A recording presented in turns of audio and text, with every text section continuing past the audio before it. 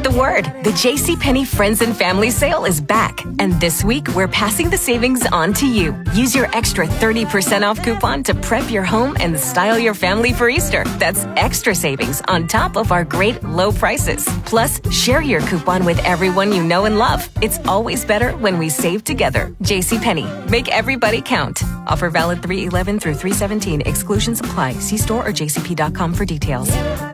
1410 Wing AM. Tweet the show at 1410 Kinner or give us a call at 457-9464. We now send you to the Wing Studios in Kettering. Here's your host, Justin Kinner.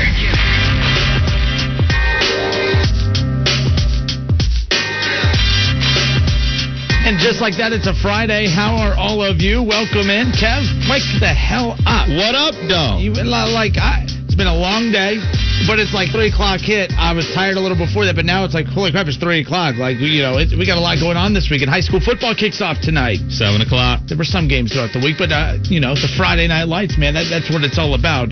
Tonight, high school football around the Miami Valley. I cannot wait. Our GWOC game of the week, our ESPN Dayton game of the week, of course, will feature the Centerville Elks at the Fairmont Firebirds. We're excited about that. I caught up with Dave Miller earlier today. He joined us on Facebook Live to preview tonight's matchup, as well as talk about the preparation for his team getting prepared for this matchup with Centerville. I mean, usually every year, Kev, we open up with Fairmont and Alter. That's not the case, but as Coach Miller said earlier today, hey, you traded one rival for another in week one, and his guys are ready to go. I cannot wait, though, to watch Chase Harrison, the quarterback for Centerville. A lot of teams looking at him. Louisville right now has a lot of Big Ten teams. Ohio State's looked at him, no offers, but he has offers from Louisville. He has offers from doesn't have an offer from Cincinnati. Cincinnati's looking at him. Toledo's offered him. Penn has offered him.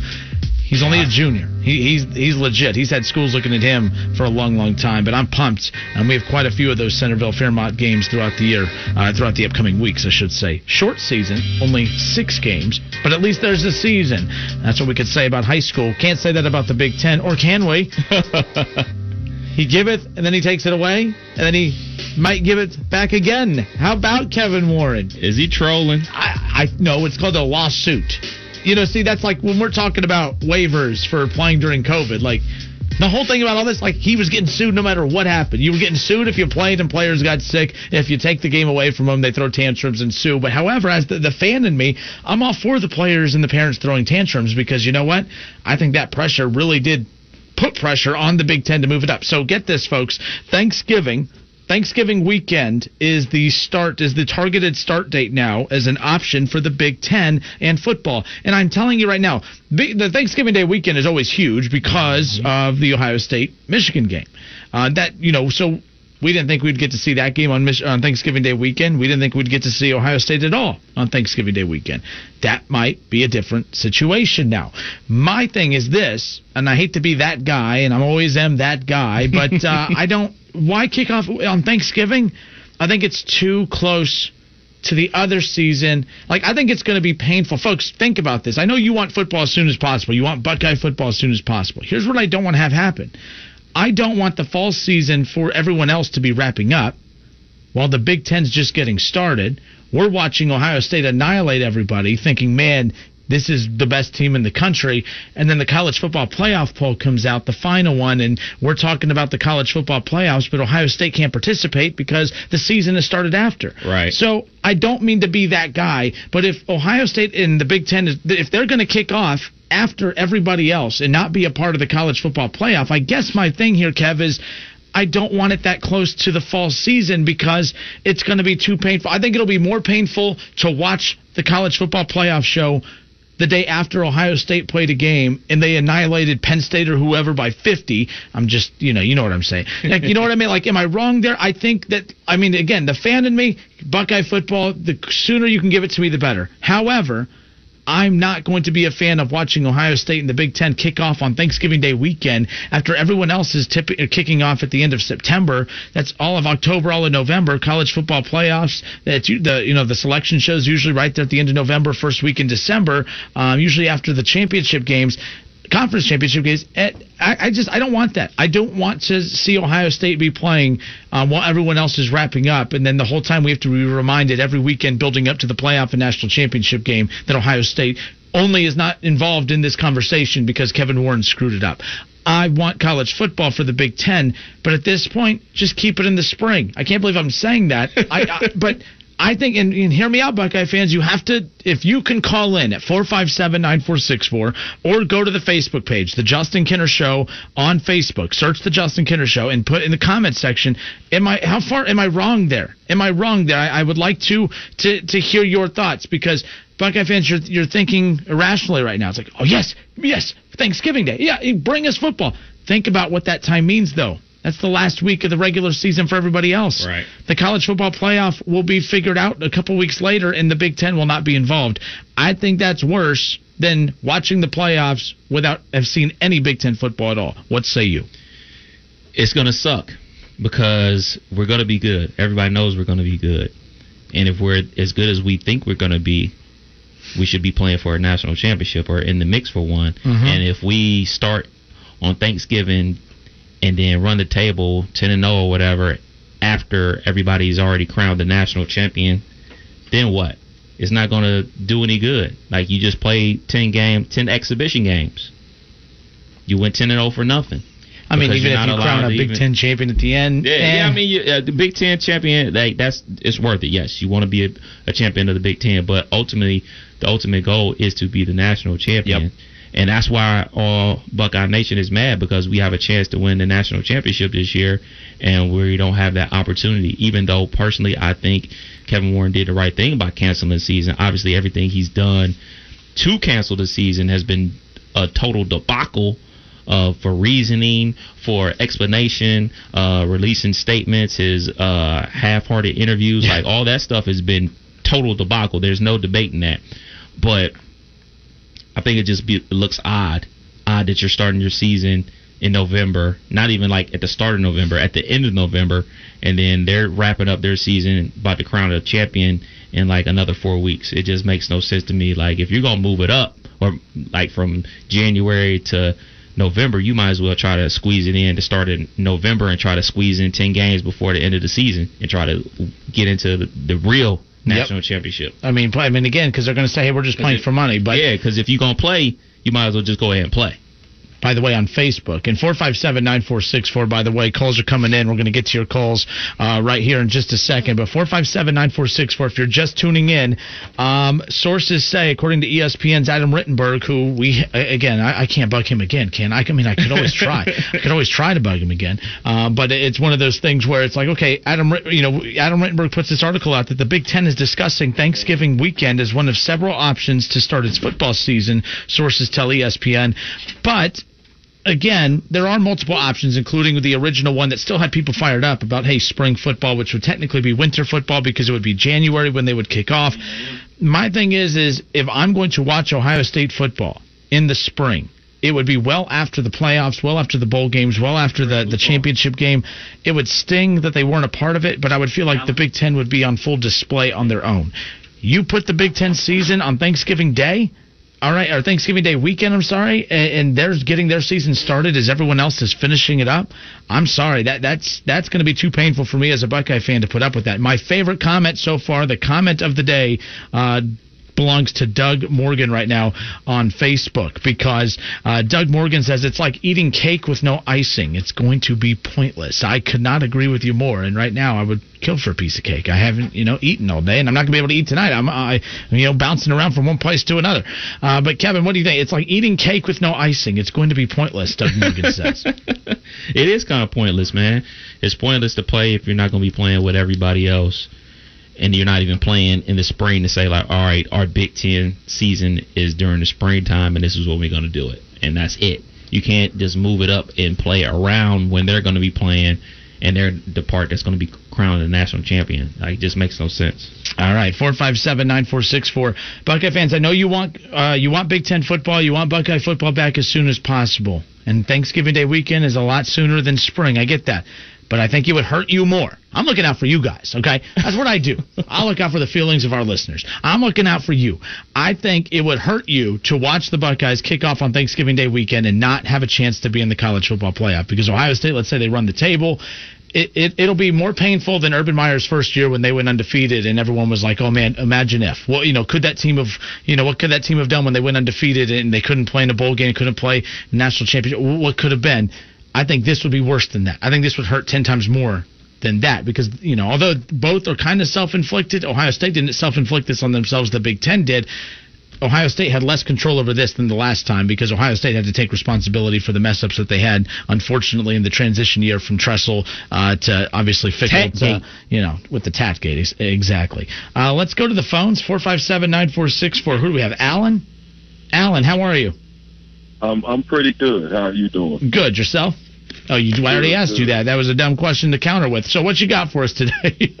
Well, first off, I listen to you guys almost every day. I'm usually getting off work when you guys are on, and so when I heard the conversation today, I'm like, I'm gonna try to call because I've never had any success, and then it must be meant for me to get on today. Yeah, exactly. Appreciate it. Yes, and we appreciate you listening every day. Absolutely. Well, what I was calling to comment on is, I hear this conversation about. I haven't seen the news yet, so I'm hearing it first from you that there's potential for the season I guess they're exploring the idea of moving the season to like November or the end of November, or is that just a hypothetical thing you guys are discussing? No, that's the rumor. These are reports from a lot of college football reporters that they're trying to move it to the end of November. So my comment is this, I've heard the conversations about how terrible it was being in the spring. Now it's a terrible conversation for it to be in November. I think we need to fall back a little bit and give a little bit of credit to those that are empowered, that are trying their best to make decisions in a situation that is something we've never seen before. And it's almost disheartening for me to hear this constant criticism of that because, that's a tough decision to be in, to have to make decisions that impact, people's lives and sometimes the livelihood of the young people that actually play football. And I think for me, what I would like to see people start to think about a bit more, that if those kids do get an opportunity to play, then that's good for them no matter when it is, because one, those that have NFL potential, they get a chance to sell themselves, whether it's a national championship game or not. We have such a selfish mindset when it comes to whether or not the Buckeyes play and when we as fans want them to play. So I'm just trying to encourage people to be a little bit more positive when it comes to these tough decisions that a lot of athletic directors and presidents of, these colleges are having to make. Like, we seem a bit crazy to sit and criticize that every day, but maybe that's just what you do in media. I don't know. No, I think a lot of this is honestly outpoured from fan reaction too, and forget fan reaction. I mean, fan reaction's been bad, but Kevin Warren. I think what's different here is that Kevin Warren has not been transparent, not just with the media and the fans, but I mean, he's getting a lot of backlash from his own athletic directors. We had Herm Edwards on, head coach at Arizona State last Friday. Herm Edwards came on, and I asked him straight up. I said, "Hey, out of the Big Ten, a lot of parents are upset. The players are upset. Coaches are speaking out against their own conference. You're not getting that out of the Pac-12. Why is that?" He said he's had no parents complain. There was no issues with the conference. They were very transparent. The communication was open. I think that's where it's coming from, Alan, is I think it's the way the Big Ten has handled it. Because I'm with you. I've always told people, anytime I interview anyone that's in a decision-making role during this process, I always tell them I don't envy them, because I don't want to be the guy making a decision with so much weight on it during a pandemic like this. Kevin Warren had a lot of weight on his shoulders, and I think he made a lot of mistakes along the way. And I think that's what has led to the outcry. Because you're not getting this out of the Pac-12, you're getting this all out of the Big Ten, and a lot of the complaints are, unanimous across the conference. Well, we know that excuse me. All right. That the West Coast way of thinking is a little bit different than us in Ohio and in Big Ten country. I mean, if you're an adult, you know that to be sure. But at the end of the day, if pushing it back is the right thing to do, to kind of gather your thoughts and pause a bit to try to make the best decision possible, again, I say to Buckeye fans, is that not good to pause and think? And then if starting it in November ends up being better, then is that not better than nothing at all? Because then you get a chance to really take all the information you're getting in and make just a little bit more of an informed decision. And I guess that's just my opinion of it. There's nothing wrong with pause. Better decisions come out of falling back a little bit, thinking about what it is that you're up against, and then, treading lightly as you move forward. I totally understand what you're saying, but the flip side of that is we're all fans. We're selfish fans. We want to see our team compete on the field against the best of the best. And we all know the best of the best comes from the SEC and Clemson. So we want to see our team compete against those teams when it really matters for that crystal ball, for that championship trophy. And, that's first. And then secondary as fans, we care about the guys making it to the NFL. Like that, their careers after being Buckeyes is secondary to most fans, but their career during Buckeyes, being Buckeyes being Silver Bullets, being representing Ohio State, like that's first, and obviously winning a championship. So I get it, but I'm speaking like from other fans' perspective. Like that's what they're thinking about. This is what they want to see. Like, well, if we're not playing to win a championship, why are we playing? So that's where it's coming from. I just think that is the craziest, most shallow thing ever. We deal with it every day, man. We need to have a lot more, man. I'm born and bred in Ohio, love the Buckeyes, but I just cannot understand how one can think that selfishly about what we are dealing with. Like, stop. I guess that was my motivation to get in on this call, was to say stop. Be a little bit open-minded about what these decision makers are up against, what these young people are up against, and let's root for the Buckeyes whenever they play. And then let's be hopeful that these guys that are Buckeyes, that they get a chance to go on to the NFL and continue to represent Buckeye Nation, as most of them have. Like, it's the NFL is littered with Buckeyes. Like, let's hope that, because that keeps the recruits coming in. Absolutely. Keep that in mind. That keeps them coming in. That keeps them coming to Ohio. All right. Well, Alan, hey, we appreciate you listening, and we're glad that you finally took time to call in. Call anytime, all right? Absolutely. Have a great weekend. All right, good stuff. 457-9464. I told you, Kenner. What? I told you. There's tons of sensible Buckeye fans out there. I've done this for 6 years as the first caller I've ever had. And by the way, Alan, you're right. The way Alan is thinking is the way we should all be thinking. Because that was kind of my thing. I'm like, do you realize, like, I get the loud majority is we need to be playing even if there's a pandemic. Right. No matter what happens. I mean, who cares? So you kind of just fall into, okay, that's the norm. That's what we should be doing then, because, the loud majority is saying that's what we should be doing.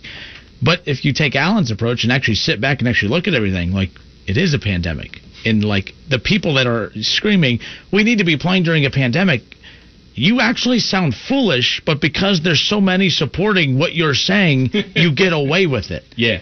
Like, you know what I mean? Like, you're actually saying, hey, let's go play during a pandemic. And I think why people are angry is because there's so much hypocrisy out there. Is, okay, we can't play during a pandemic, but we could send 50,000 students to campus and play. And then when students get on campus, we do what UD does, and they throw a temper tantrum because our students aren't listening to us. Our students aren't in their dorms studying. Instead, they're out drinking. Well, it's like you just learned what your students do when they're on campus at your university. It's unbelievable to me, the hypocrisy from these universities. We need you here so we can make our money, but we also need you to stay in your dorms and not come out. All right, if you don't do what we say, we're going to send you home for remote learning for the first 2, 3, 4, or 5 weeks. Which, by the way, we're back in red. Thanks, UD. I know that's what? What? He's fired up. I'm just saying. Turn it on. What time is it? Go Dayton Flyers. 3:18. He's turned on. No, it ain't Ohio State. They ain't playing. We'll be back in a moment, folks. More of your Facebook responses next.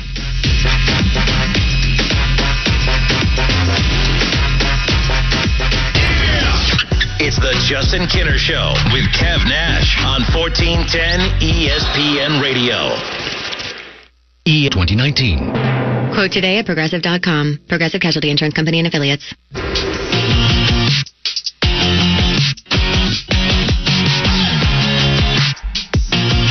All right, and we are back on a Friday. How is everybody? I hope everyone's had a great week and you have some big fun plans lined up for the weekend. How about high school football kicking off tonight? Tonight, our ESPN Dayton High School Football Game of the Week, presented by Kettering Health Network Orthopedics and Sports Medicine, features the Centerville at Fairmont. Usually Fairmont and Alter kick off the season every year. Not this year. I spoke with Dave Miller, head coach of Fairmont, earlier today. He said all they've done is basically replaced one rival with another, and that sets up tonight's matchup, week 1 of our ESPN Dayton High School Football Game of the Week. Centerville at Fairmont. Next week we'll have Springfield at Centerville, and we're going to get to see a quarterback that I'm a big fan of in Chase Harrison with Centerville. We're going to get to see him quite a lot this season, and I'm looking forward to that. I'm looking forward to tonight's matchup, mainly, Kev, because it's two different styles of play. Pro-style quarterback Chase Harrison, Centerville's offense, and then, of course, you just have that run it down your throat. Ground and Dave pound. Miller and Fairmont. So it's two different styles of play, and we'll see how that goes coming up tonight. I'm excited for it. Definitely, man. I'm glad the high school kids are having the opportunity to get back on the field. They put in a lot of work over the summer, and now they get to show it off. Yeah, and last year, Fairmont only won 4 games, but won 4 of their last 5. Wow. They took momentum into the offseason, and they're looking to pick up with that here tonight. Centerville's kind of the opposite. They lost 4 straight heading in, to close out the season. They did not have a good year last year, and we'll see what they're able to do. It's the most experienced team that Ulrich's had since taking over at Centerville. So we shall see what tonight's matchup brings. Keith Byers and I, we will be on the call at 7 o'clock coming up later on tonight. All right, let's get back to it because I'm getting a lot of feedback on this. We're going to get back to your calls and Facebook reaction in a moment, but let's reset the scene here. According to sources, ESPN's Adam Rittenberg and Mark Schlabach have put out a report earlier this afternoon that Thanksgiving weekend is a projected start date for the Big Ten to reboot its season. Remember, Kevin Warren said that they will not revisit any conversations about coming back to the drawing board to have a fall season. Thanksgiving's still technically a fall season, right? I mean, I don't know. But bottom line is as I've said, the fan in me is like, oh, my goodness, that's great. We don't need to wait till April for Ohio State football. We might get it in November. But then I started thinking about it. I started looking at the calendar, and I'm like, wait, that first week in December every year is the college football playoff selection show. Yep. So if Ohio State and the Big Ten kick off at the end of November, that basically eliminates them, even though they'll be playing. And to me, I think for instance, I think it's going to hurt a lot of Buckeye fans to watch LSU and Alabama, Clemson and Notre Dame and all the big Power 5 programs play this, when every time they turn on SportsCenter or any sports program out there and they're talking about who their college football playoff 4 are, everyone's going to be sitting there saying, well, Ohio State, I know they would be better than them. Really? They're number 4? Ohio State's way better than that. It's going to be a painful next couple months anyways as far as that goes. Folks, I'm telling you, though, it's Buckeye fans, listen to me. It is going to be 10 times worse. I know you want the season to kick off as soon as possible, but it is going to be even worse. I think it'll be 10 times worse if the second they announce the college football playoff, Ohio State's 1 week into their season that they started 3 months later than everybody else. Right. I'm not a fan of the November kickoff. The only pro to that is that, hey, you get Buckeye football sooner rather than later.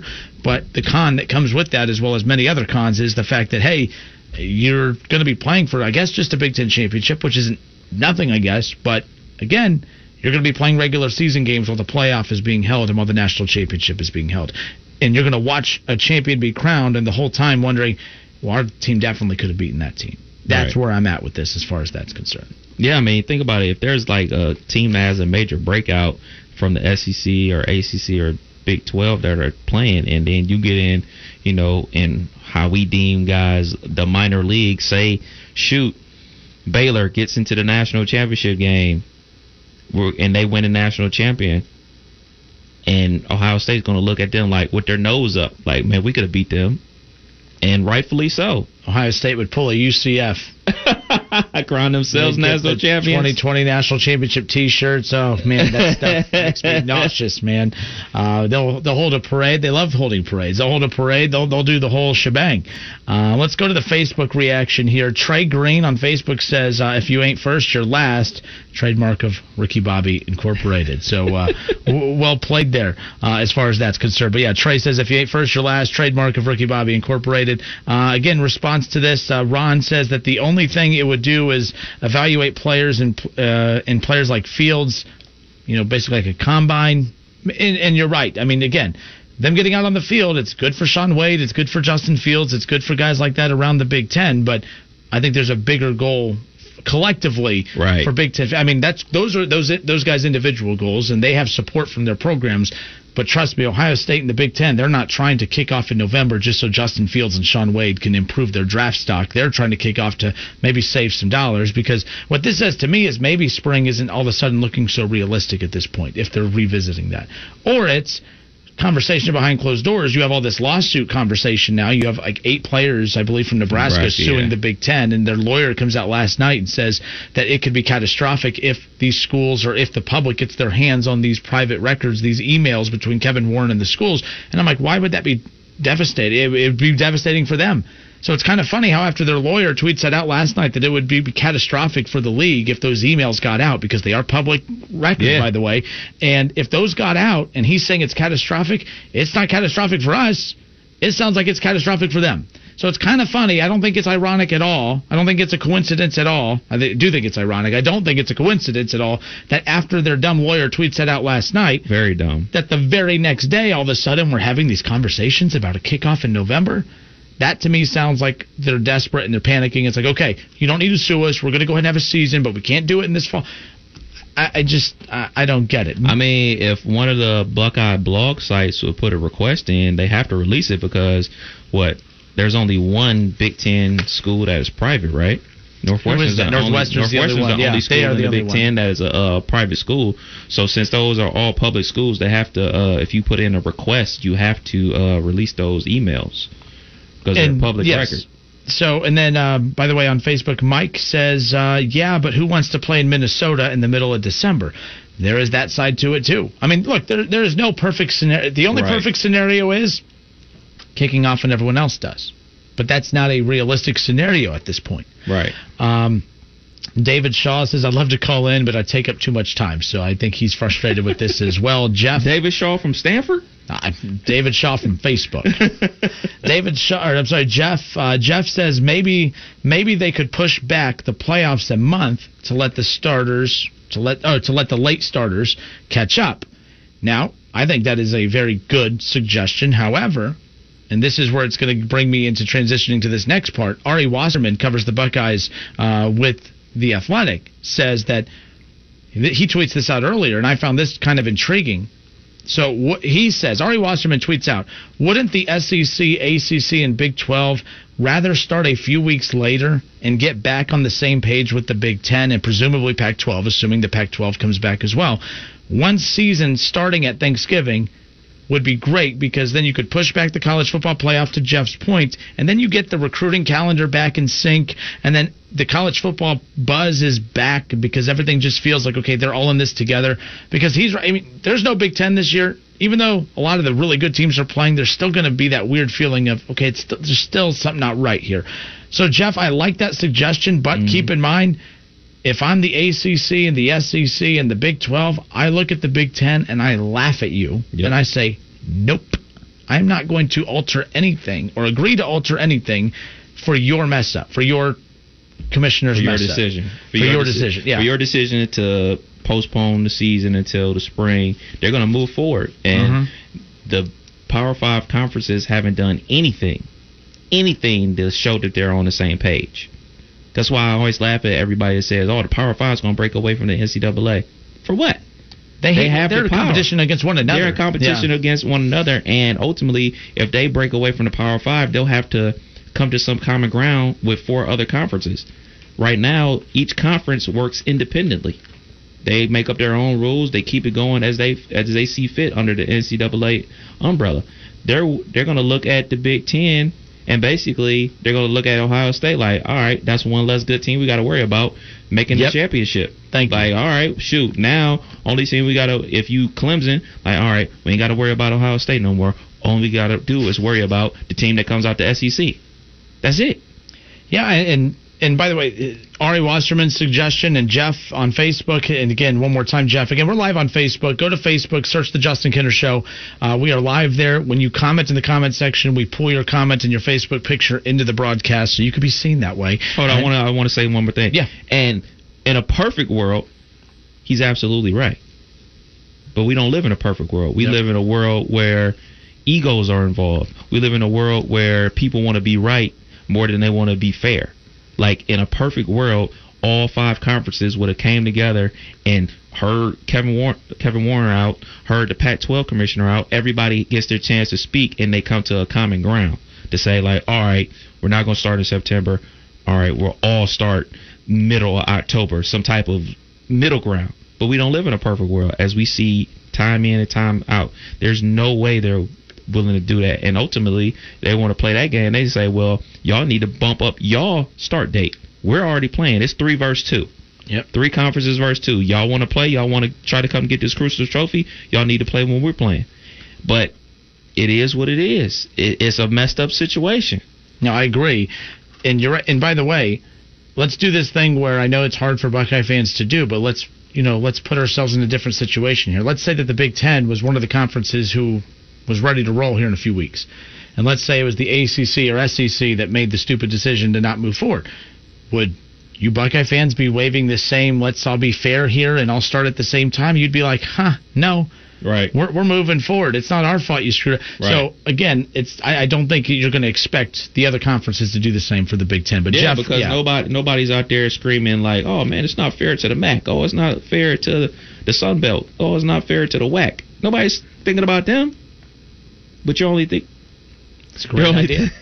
You're only thinking about it because it's the Big Ten and the Pac-12 because they're, quote-unquote, the Power 5, and our team is the Buckeyes, and we want them to play, and we think they have a chance to win a national championship. You're not thinking about, like, audit fairness. You're not thinking about fairness. You just want your team to have a chance to win it. All right, 457-9464. Let's go to the phones. We got Charlie. Charlie, you're up, man. How are you? Hey, guys. Happy Friday. You too, man. I'm glad it's Friday. Let me tell you. Hey, man, One more time. why are we being tortured by the Big Ten? I hear you. But, I look at this as semi-good news, mainly because, hey, at least we're sitting here talking about the potential of the season starting sooner, but there is a downside to that, as we've been talking about, is, Ohio State, if they do kick off at the end of November, they'll be playing pointless games while we're gearing up for the Final Four, which would be, announced in the selection show in early December. Well, I don't even understand why any of it was pushed back. Like, okay, a month ago, was coronavirus any different than it is today? But to be fair, I think we're past that. We've asked those same questions a lot today, and I'm with you. I've said that to be like about the NBA and everybody else who tipped off that, we're worse off today than back in March. We had no answers back in March, but when you have almost 200,000 people when it's all said and done that are going to lose their life to this, we panicked after one guy in the NBA got it and called it all off. We're having it by the hundreds and thousands getting it daily, and we just keep on trucking. So, again, yes, to answer that question, I agree with you, but I think we're past the reaction to the virus now. Now it's just trying to, be cautiously, optimistic about what you could do moving forward. All right. Now, the reason I called in, man, I missed out a couple days ago. You were going through... Oh, boy. No, Justin's Friday. Come on, baby. You were going through, the NFL rankings, and I actually missed both Bengals and Browns, like your analysis. I didn't know what all you had said. Browns came in at number 20, and the Bengals came in at number 28, I believe. They were second to last, so it wasn't 20. There was a couple teams ahead of them. Okay. No, all I heard was that you were going to put the Browns ahead of maybe the Rams, and there was somebody else that you said that the Browns were better than, that are like right up in front of the Browns. And I'm just... we're already there, Justin. You're already doing this stuff. Hold on. What is this stuff I'm doing? I don't know if it's stuff. I'm cheering on my team, man. One of my favorite things about you, oh God, how just open you are with being so biased as a Browns fan, even though get him, Charlie. You're on the radio and you're supposed to be calling it straight up, but you called the Bengals coach. What did you call him? Like baby Zach or something? He's 12 years old, man. In fact, I think he's having his 13th birthday party this weekend. I still think he wears the pointy hat and those little blow ribbons. I think he gets those on his birthday party still. All right. So can we make some sort of a deal? I don't know what it is, But when Zach outcoaches the Browns twice this year, hold on, you think the assistant water boy from the Rams McVay offense is going to outcoach Stefanski? That's what's going to happen? Well, before we even kick off, we've already outclassed you. Outclassed? So, yeah, the Bengals roster is way classier than the Browns trash. But I mean, let's be honest. We got guys hitting people with helmets. You got Fat Baker. Hey, Fat Baker was 2019. 2020 Baker, much different. 2020 Baker's like Kenner Baker. He's working on his body, his self. He's going to be a great end of the 2020 year. I'm telling you right now. Okay. Well, and then you ranked Nick Chubb the second best running back in the league? Yes. Oh, yes. That's the most biased thing I've ever heard. You ranked him ahead of McCaffrey. I mean, you can go and look at the numbers and look at how dominant he was. Both are dominant. I mean, I'm not saying that McCaffrey's bad. The Justin Kinner list has him second in the league, behind Derrick Henry. Baker Mayfield the second best or third best quarterback? Where you got him? He's the second best quarterback in the AFC North. How about that? How about that? And that's that's depending on who, and it depends what Big Ben comes back this year. But I'm expecting big things from Baker with Stefanski. But hey, Charlie, I have to go, man. I appreciate the call. Hey, you guys have a good weekend. AJ Green is the man. He's way better than Odell. Have a good weekend. All right, adios, man. AJ Green. What is he? 2 days into practice now, and he didn't get hurt. Already improved. Good for him. All right, folks, we'll be back in a moment. We got Ryan Roth's comment we'll get to on Facebook. We got we got Billy on hold, Clifford on hold. We're gonna get we're gonna get back to your calls when we come back. We're not done with this Ohio State stuff yet. I want to hear your guys' thoughts on this. The sooner you get Ohio State football back, I know that seems like the best case scenario, but I'm telling you right now, I don't think that's a good thing if you're watching Ohio State end of November while the College Football Playoff Committee is putting their Final Four together. We'll pick up with that. More of the Justin Kinner Show with Kev Nash next. Go Browns. It's the Justin Kinner Show with Kev Nash on 1410 ESPN Radio.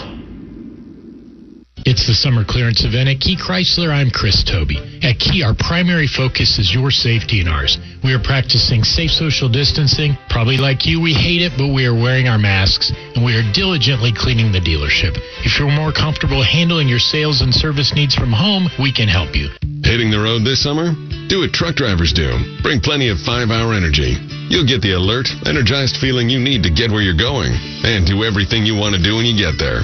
It's small, light, and portable, like it was made for road trips. Just crack it open, knock it back, and keep both hands on the wheel. Because when it comes to road trips, safety comes first. 5-Hour Energy. Energy on the go. For more information, visit 5hourenergy.com. Ready to take on that painting project? Ask Sherwin-Williams and get 35% off paints and stains with sale prices starting at $25.02, August 27th through September 7th. With 35% off our exceptional paints and stains, you can... Reds fans, don't miss the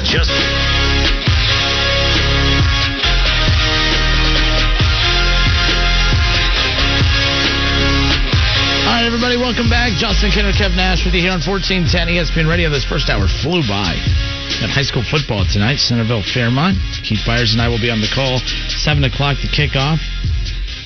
So ESPN Dayton High School Football Game of the Week presented by Kettering Health Network, Orthopedics, and Sports Medicine. And we're excited to be kicking off another season, in a season that, Kev, I honestly did not think we'd be having, to be honest with you. So of all the things I've been wrong about in life, this is the one that I'm glad I'm wrong about. And,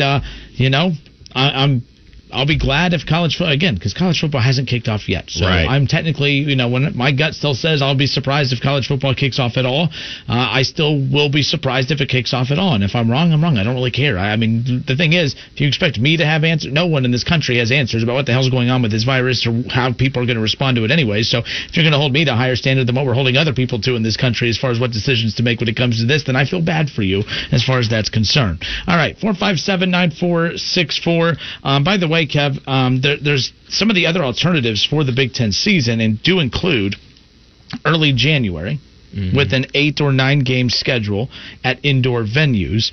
You better be indoors by the time February rolls around. And this goes back to that comment that I think Jeff or someone put on Facebook earlier about, who wants to go to play at Minnesota in December. They're right, which is why they're talking about a lot of these indoor venues. And of course, this has been a heavy discussion as well. But pushing the season kickoff to around Thanksgiving is under heavy consideration. Wow. David Shaw, first of all, let's be clear here. When you're saying it kicks off tomorrow, so you are wrong, yes, I get that. But I'm talking about the real football teams, the real football conferences. So, yes. Okay. No love for who's playing.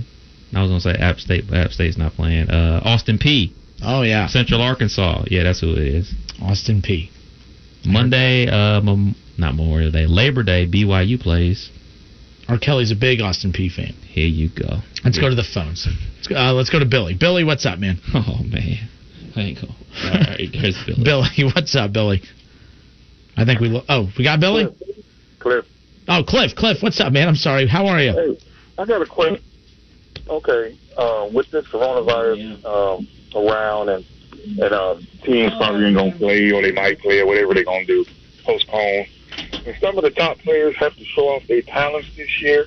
You take they've been talking, I think y'all was talking about yesterday, Justin Fields going to another college so he could play or something that one of the 5 big conferences is going to play. Is it a must that they show off their talents, or you take Clemson quarterback? I mean, he stayed another year, which he could have went last year. So I know he's like, dang, the coronavirus now, I don't get to play. And I'm thinking that some of them are kind of selfish too, to try to play to showcase their talents and not thinking about the coronavirus. I don't know what y'all think about that. Now, that's been brought up a few times as far as, what messages, like the vast majority of, again, I talked about earlier, the loud majority is, even though I think that the loud majority's idea of playing sports during a pandemic and going to school and college during a pandemic, the loud majority is saying that we should be doing that, and we're just following in line with the loud majority because, hey, when the majority of the people in the world, there's always a financial burden that comes with that when you're running businesses and when you're, when the politics are involved, which we're not getting into, but that plays a huge role in this too. That moves the needle. Sometimes it's not what's right that moves the needle. It's who's loudest and who has the biggest, which side has the most support. And that's why we're at this point. That's why we're having high school football tonight. I'm glad to have high school football, but if you really think about it, if you strip it down to not our wants and needs and everything. If you think about what's probably best, there probably shouldn't be, but we're going to go to high school football games tonight, or some of us are. So to answer your question, yes, I can see why I've seen some people criticize athletes who are fighting so hard to have a sport that could potentially put others at risk. But again, the loud majority are in favor of having a season. So I see what you're saying, Cliff, but the loud majority have drowned out what should be common sense in some of this. So how much does it hurt Justin Fields not showcasing his talents as far as draft, pick or whatever you want to say? I think that as far as, let me use Trevor Lawrence real quick. Trevor Lawrence was pretty much a guy that everyone was looking at as the number 1 overall pick after his freshman season, winning a national championship. So I think that he won't be impacted. Like if, let's say, something happened and Clemson can't play and he can't play, I don't think his stock is hurt. Justin Fields' stock isn't bad, by the way. He's going to be a top 10 pick. He's going to be the second quarterback taken off the board. The only thing that Justin Fields has going for him is that he could potentially, if he just shows out and he just looks night and day different and better than Trevor Lawrence in back-to-back seasons, he could end up being the number 1 overall pick. So he has more to gain than Trevor Lawrence. Trevor Lawrence has more to lose than Justin Fields as far as that's concerned. Just one more thing, but I'm just thinking that you're losing a year of seeing how this guy has progressed. Any top player, it just seems like you're missing a year to me. I don't know why I'm thinking that, but it sounds like you're just missing a year of seeing how he progress if they don't play. But hopefully they might play. But thank you for the call. No, thank you for calling, man. I appreciate it. Take care. Have a good weekend. Again, about that too, like with Justin Fields, Kev, I think he has more, not more to prove. He's going to be a top 10 pick. He can move up that draft board by playing, but he needs more reps. And again, that's what Dwayne Haskins looked fantastic in his one season as starter for Ohio State. But the big knock against him was, how many, doesn't have many starts under his belt. And I think Justin Fields will get the same criticism. If he plays another year, though, I think he could challenge Justin Fields or Trevor Lawrence for that number 1 overall pick, especially if he repeats the year that he had last year. Billy, you're our first caller. When we come back, sit tight. DoorDash Ray, you're coming up too. More Facebook reaction, more of this Ohio State conversation coming up. We're going to talk a little Reds around the corner as well. They decided that they felt like playing baseball last night. How about that? More of the Justin Kinner Show with Kev Nash, Hour 2, next.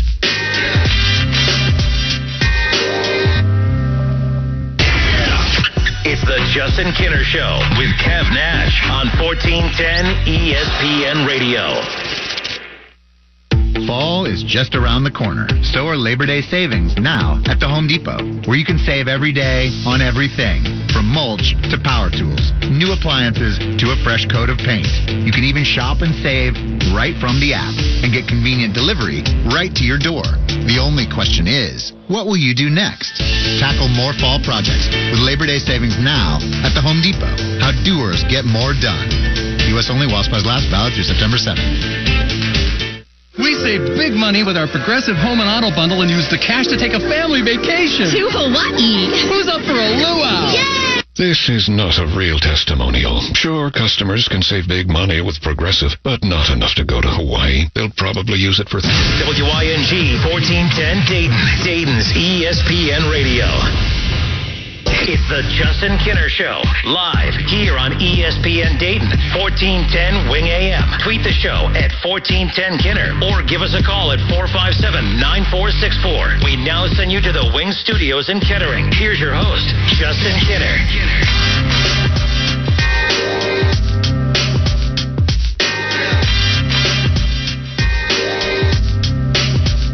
All right, everybody, welcome back. Justin Kinner, Kevin Nash with you here. Hour 2. It is the Justin Kinner Show on 1410 ESPN Radio. High school football tonight, Centerville Fairmont, 7 o'clock, right here on ESPN Dayton. Reds baseball. You will not hear Reds baseball on the airwaves tonight. You'll have the Reds and Cubs doubleheader tomorrow. And how about that? The Reds have just been beyond impressive in doubleheader. Joey Votto has set out multiple doubleheaders this year, and the Reds are 4-0 in doubleheaders when Votto is not in the lineup. How about that? And Votto is not injured. He just sucks. No, I'm just joking. Well, he what? He's hitting 193. He can't hit. He can't run. He can't play defense. I mean, if he didn't have an MVP under his belt, he would have been cut a long time ago. And how much longer on the contract? 2023. Get paid. But here's why, and people that rip the Reds for that. I don't rip the Reds for that. I have no I don't even hate Joey Votto. Joey Votto was one of the best. I had a blast watching him when he was in his prime.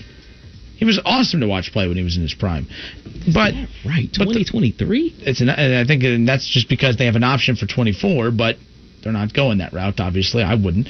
But no, I have no problem with the Reds owing him so much money. Still, you have to overpay. By the way, all these max contracts, like the Machado one, the Bryce Harper, Trout, every team will pay. And I don't mean like literally. I mean, they will pay from we are still paying this guy a lot of money and we're not getting anything out of him at the back end. You're paying that money up front. Like when you give these guys these max 10-year deals, 10-plus year deals, you're not, Kev, you may be paying for 10, but you're honestly really paying for probably, of the 10-plus years, you're probably paying for 6 to 7 years of production. Mm-hmm. So that's what people keep getting, they always get confused here. The Reds, I think, gave him a 12-year deal, if I'm not mistaken. Yeah. So, the deal includes a club option for 2024 when the 2010 NL MVP turns 41. Oof. And people are mad at the Reds. Joey. I am not dissing the Reds for that. Because you know what? People would have been more mad had they let him go and he would have won an MVP elsewhere after that. Or went to the Yankees. So, and that's what I'm saying, is the Reds are always one of those teams where people get pissed if they overspent. Now we'll not have enough money to pay anyone else. You get mad if you spend too much money, and then when they don't make moves and don't go sign guys, we complain because they don't try hard. If you're the Reds, it's a tough spot to be in because you have limited, I shouldn't say limited. Your resources aren't as bountiful as some of the other larger market teams. And I hate doing that small market excuse, but that's sometimes the reality of it. But Joey Votto, I don't expect him to be, I'm not mad at, when Joey Votto's struggling right now, I'm not mad at Joey Votto, Kev. I'm mad at the manager who keeps trying to force a square peg into a round hole. That's what I'm mad at. So David Bell finally got smart last night and didn't just sit him out of one game. He sat him out of both. All right, we'll talk about that coming up here in just a little bit. By the way, I'm getting ripped still for the Chubb comment. Oh, goodness. What? You are. He's top. I'll give him top 5. Top 5. He was the second best running back in the league last year. By yardage. What? What do you base it off of? What do you base it off of? That's like saying that the NBA's leading scorer is the best player in the league. The NBA that's completely different. Everyone scores in the NBA. Holy crap, everyone scores. And a lot of times, the score and running the ball is a lot different than in the NBA when you're scoring the ball. A lot of times, those guys are leading scorers. Half the time are on bad teams. Or they're on good teams, but they're not going to win championships. That's why Harden always brags about scoring titles, wasn't winning championships. Kobe, when he was winning all his scoring titles, Allen Iverson, weren't winning championships. Their better stat years, scoring years, were in years they weren't winning championships. So who's the best receiver in the NFL? Best receiver? I mean, that can be anyone between Michael Thomas, between Julio Jones. I still think it's Michael Thomas. I mean, Hopkins is really good. Hey, Christian McCaffrey, probably the best receiver in football because you keep spitting out, he can catch the ball. That's what makes him number one. I don't need my running back to catch the ball. I need him to run the ball. Do. If I need someone to catch, I'll get a wide receiver. I mean, if they're capable of catching, then fine. But again, I'm not going to give you if I'm asking you which of you I'd rather have, well, if you bring something to the table because you can catch the ball, then fine. But if I need my running back to run, the Browns have plenty of receivers. They're fine. No, you need your running back to be able to run the ball. You need your running back to be able to pick up the blitz. You need your running back to be able to catch the ball as well. Those are all elements that a running back needs to be able to do. Yeah, well, I also need... And McCaffrey can do all 3. Okay, Kenny, let's go to the tape. Let's take a deep dive. Let's see. The month of December was not a good month for Christian McCaffrey as far as a running back standpoint. He had a great wide receiver stat line, but he rushed for, 44 yards in the first week of December, 53 yards the next week, 54 yards and 26 yards with 3 touchdowns. So he rushed for just under 400 total yards, 300 total yards in the month of December and had 3 touchdowns. Yeah. Okay. Sign me up, coach. He's good, by the way. I wouldn't mind having him, but Chubb is better. I'll take Nick Chubb any day. I'll take Chubb over Mixon especially. I'll take him. Derrick Henry's the only running back I would not take Chubb over. You would take him over Saquon Barkley? Yes. Who can also catch the ball better than Nick Chubb, who also flexes out as a wide receiver. Good for him. Again, you want a wide receiver? He can run the ball too. He can run the ball too. But when Christian McCaffrey, by the way, is again, they're focusing on him more as a wide receiver than a running back. No, he just can do everything. He's a heck of a weapon. Why not use that weapon? I mean, a weapon. I'm not arguing he's not a weapon. I'm not arguing that he's not good. That's like when back in the 90s when Thurman Thomas was out here lining up at receiver. That's like when Roger Craig was the first guy to go for 1,000 rushing and 1,000 yards receiving. If a player can do that, if a player is that good, why not use him? Why not use his abilities? Le'Veon Bell. Your guy says, David Shaw says, in this era of football, you need a running back to catch. You only need your running back to catch if you don't have receivers to catch, and that's why the Panthers were one of the worst teams in football last year. Well, Roger Craig went for 1,000 yards, and he had the greatest receiver of all time in Jerry Rice on his team. Okay. Let's see what McCaffrey does. I'm just saying. So we can debunk that. He had John Taylor and Jerry Rice on his team, and he still went for 1,000 yards. Browns fans, help me out here. Yeah, you better. Browns fans, you better get some help. I'm not saying McCaffrey's bad, but Chubb ain't bad. I ain't say it was bad neither. I'm just saying I think Christian McCaffrey needs more love, needs more respect, because when he got his big payday, you hated on him. And I hate on all running backs who get those big paydays because you can get a lot of good running backs out there. Can you? I don't think you can. You can. That's that's not even my opinion. That's why teams do this. No, because when the Cowboys tried that with Zeke, when Zeke wasn't playing, they weren't winning. Mm-hmm. But when because they didn't have a running back. But you know what? If they didn't have Zeke, they'd go get another one. No. You could just plug him in, right? They put in the backup. That doesn't make any sense. Plug in the backup. He didn't perform. You plug in Zeke, performance. Because you're plugging in a backup. But if they didn't have Zeke, they would have went out and got a starting caliber running back. Maybe. No, sure. Just plug it in. They've done it. Just plug it in, right? It's just that simple. Just plug it in. The Cowboys, who was the running back a few years ago? Oh, man, it's driving me nuts. So good you can't remember his name, but you know his name. He's at Oklahoma now. He's one of the running back coaches. DeMarco Murray. Oh, yeah, they lose him. Oh, man, they're in big trouble. They're not gonna be able to, they go and get McFadden. He does the same thing. Not. He ran for 1,000 yards. Oh, now when I would bring up the fact that somebody ran for 1,000 yards, you only got to run for 66 yards to get 1,000 yards. That's true, but that's what we base. No, I'm not talking about 1,000 yards. I'm talking about impact plays. The impact plays that DeMarco Murray made when he was with the I was almost saying 49ers, with the Dallas Cowboys trumped anything that Darren McFadden did when he was with the Cowboys. And then that is also why they had to go get another stellar running back, hence Zeke. And that's adorable, and that's fine. That is a fact. However, no. And you want to talk about impact running backs. You don't need an impact running back to win a Super Bowl. It's true. All the running backs that we're talking about are all on teams that, McCaffrey and the Panthers, not Super Bowl contenders. The Titans are close, but again, not Super Bowl contenders, not with that quarterback. They were in the AFC Championship game. That means they're a contender. Stop. The Boston Celtics were in the Eastern Conference Finals a few years ago, and then no one looked at them as true threats of getting to the NBA Finals. All right, what else we got here? So, the Browns, look, they're not winning a Super Bowl. They got Chubb. All these teams are talking about. According to you, they're 12-4. Okay, that's not. You don't win a Super Bowl on 12-4. They'll be in position to win one. They'll be in position to win one. Chubb's the second best running back in the NFL. That's just my opinion. It's just my opinion. Nothing more, nothing less. So, hold on. So, you said Derrick Henry's number 1. Mm-hmm. You said Chubb is 2. Who's 3? McCaffrey. So, who's 4? Let me go to my NFL list right here just to make sure that we are all on the same page as far as this is concerned. And I'm not going to base it just off total yardage. Because that's what you did before. But the Browns go as Chubb goes. Look, the Panthers, how good were they with McCaffrey? They had me playing quarterback. Huh? They had me playing quarterback. Well, you don't need a quarterback when you have Superman running the ball. Put some respect on my guy's name, man. Aye. Well, bring back the white running back. Let's go. Let's go, baby. We did the white basketball player thing earlier in the week. We definitely got a great white running back, for sure. Are there any? We talked about cornerbacks, too.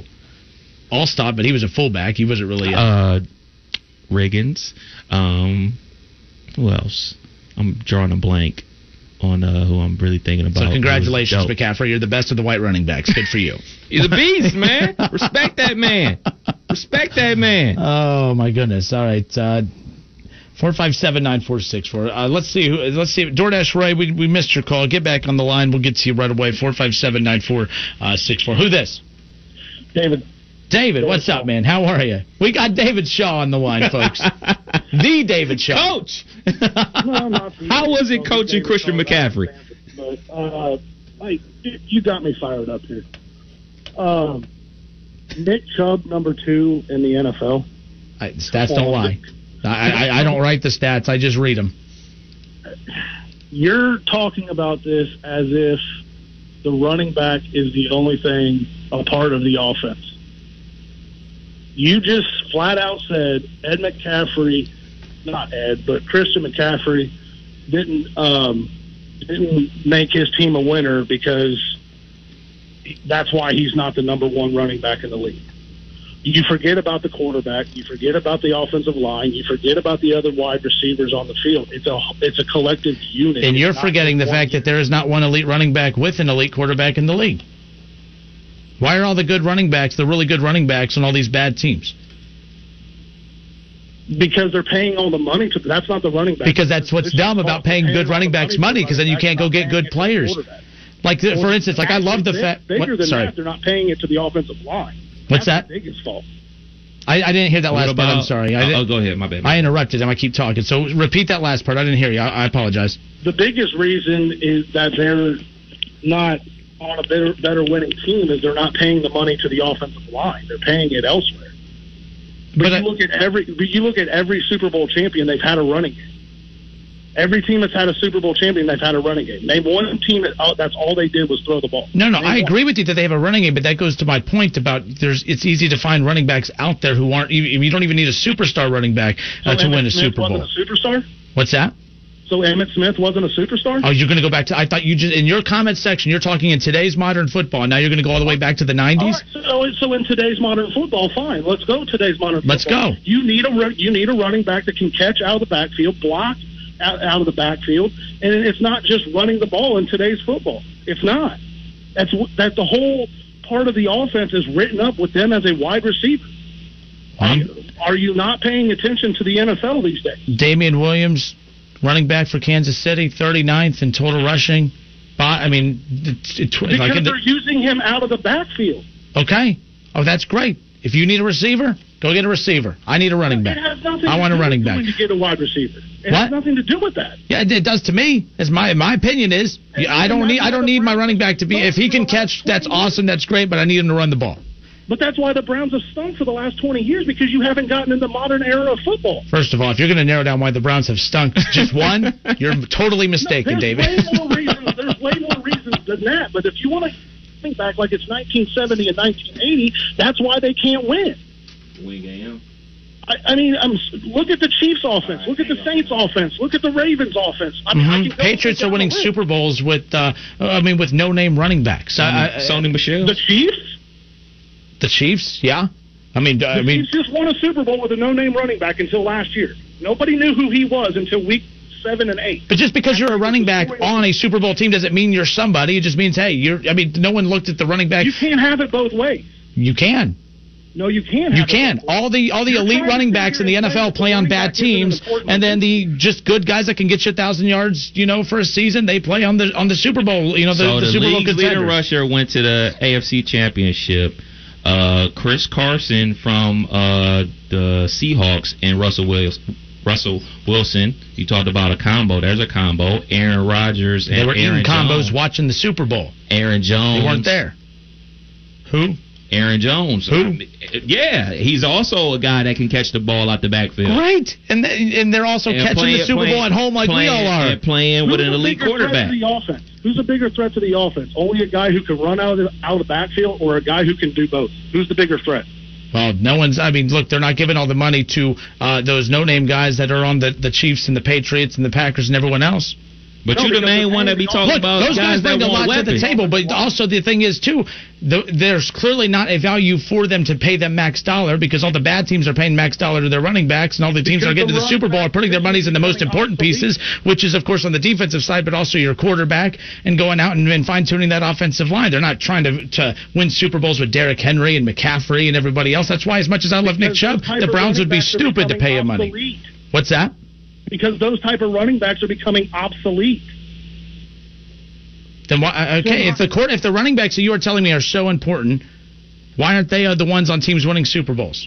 Because they also. How many more running backs do I need to go up and down the list of teams? You're not answering my question. If all the teams winning Super Bowls, why don't they have the elite running backs? Because you don't need an elite running back. Then what's the point of bragging about being a top running back then? So in that case, the Browns aren't going to win the Super Bowl, right? Because they have Nick Chubb, they have your precious OBJ. No, they probably could. If they had a good year, they probably could, because all their money is not invested in the quarterback, and they have their money dispersed. They don't need him. They don't need star players. They just need what? You need a running game. They have a running game. But they have a running game. They don't need. But I'm telling you right now. But when their quarterback gets when the quarterback gets his max money, they ain't going to pay Chubb that money, and they shouldn't. That's why I said the Titans were dumb for doing what they did with Derrick Henry. You could have put that money elsewhere and going to get a much better quarterback, much better way. You still could have had a 1,000-yard running back. Who was a much better quarterback on the free agent market?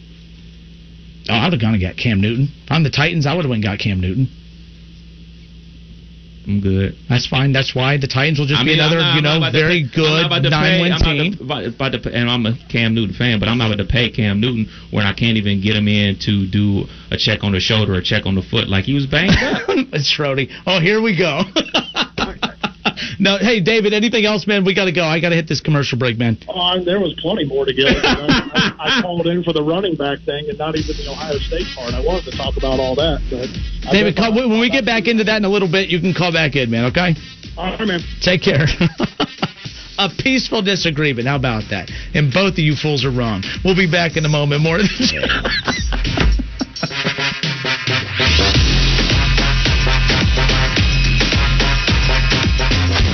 It's the Justin Kinner Show with Kev Nash on 1410 ESPN Radio. Goodyear knows why we all love basketball. It's the sound of the buzzer, the roar of the crowd, the swish of the net. It's the spin on the ball as it's released, the squeaking sneakers before an inbound pass, the timeout that gives us perspective on the moment. We love basketball because we love movement. And now that it's back, we're asking you, the fans, what moves you? Goodyear. More driven.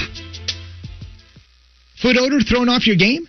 Stick to a winning game plan with Odor Eaters, featuring 3 advanced odor and wetness fighters. The lineup provides long-lasting odor control plus more to keep your feet on their game. Odor Eaters powder provides outstanding moisture control. Clear drying spray is the MVP in preventing athlete's foot, while insoles work continuously to manage wetness while adding a layer of comfort.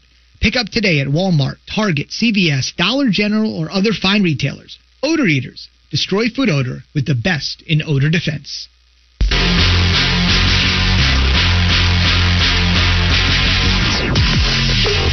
All right, and we are back. Justin Kinner, Kev Nash with you here on 1410 ESPN Radio. So, we got you thinking. And I'm like, okay, listen, I hear what everyone's saying, and I think what makes these arguments so fun is the fact that we're literally trying to split hairs of great running backs. Like, we're arguing about Nick Chubb being above Christian McCaffrey, and they're both elite running backs in the National Football League. Like, I mean, we're literally, like, splitting hairs as far as the dominant running backs in the National Football League. But, Kev, look, there's something that all dominant running backs in the National Football League have in common. Christian McCaffrey is on the Panthers. No chance of winning a Super Bowl. Zeke Elliott does play on the Cowboys team, who is capable of winning a Super Bowl, but you know what else they have in common with everybody else is they have a quarterback that not all the team's money is invested into their quarterback. So that's where like you either have the elite running backs are on teams who either are really bad and don't have a chance of winning a Super Bowl, or are on teams that have not invested all their money into quarterbacks. So the Panthers fit that mold of they're rebuilding. They're not in a position to win a Super Bowl right now anyways. They're probably going to be in position to draft Trevor Lawrence or Justin Fields coming up in this year's draft, of course, but they did go out and get a quarterback this past offseason that maybe if he has a big breakout year, if he has a good year and they win games with him, he could be their guy and they can retarget the draft as far as that's concerned. Saquon Barkley, one of the top running backs in the league, on a bad team. They just drafted a rookie quarterback. Again, all the money is not invested into the quarterback. You look at Derrick Henry and the Titans. They did give their quarterback a decent chunk of change, but again, they haven't invested all their money into their quarterback. They put all their money into Derrick Henry. The Browns, Nick Chubb, not only have they been bad, but they also have a quarterback they haven't invested their money into. Joe Mixon. Bengals, you know the rest of that. But no, they just drafted a rookie. They don't have their money in their quarterback. They're not winning a Super Bowl. Now, this is the only one that's maybe a little bit of an outlier, by the way, Chris Carson. So he's one that's a little bit of an outlier. But again, I don't look at Carson as the McCaffrey or the Zeke or the Derrick Henry or the McCaffrey of the world. He's very, very good. He's above that. There's good running backs. He's above that. Sonny Michel's the guy I put in that good running back. You can't go wrong with having a Sonny Michel. He kind of reminded me of McFadden a little bit. A guy that, if you have him on there, great, but he's not going to lead the league in rushing. How about Leonard Fournette and the Jaguars? Again, a team that's still looking for their quarterback. They think they have it in Nick Foles. They, again, paying him a lot of money, but they're not winning no Super Bowl. They moved on from Foles. Foles, obviously, with the Bears now. With the Minshew. But again, they don't have their quarterback. They're not winning a Super Bowl. So that's my point, is we say, oh, these guys, look how valuable they are. Are they valuable? Because all the teams winning Super Bowls, and I'm not saying this in a trolling way, so we could stop with the screaming and hollering. I feel like I'm bringing a very good point to the table. I don't do that often. I usually just yell and move on.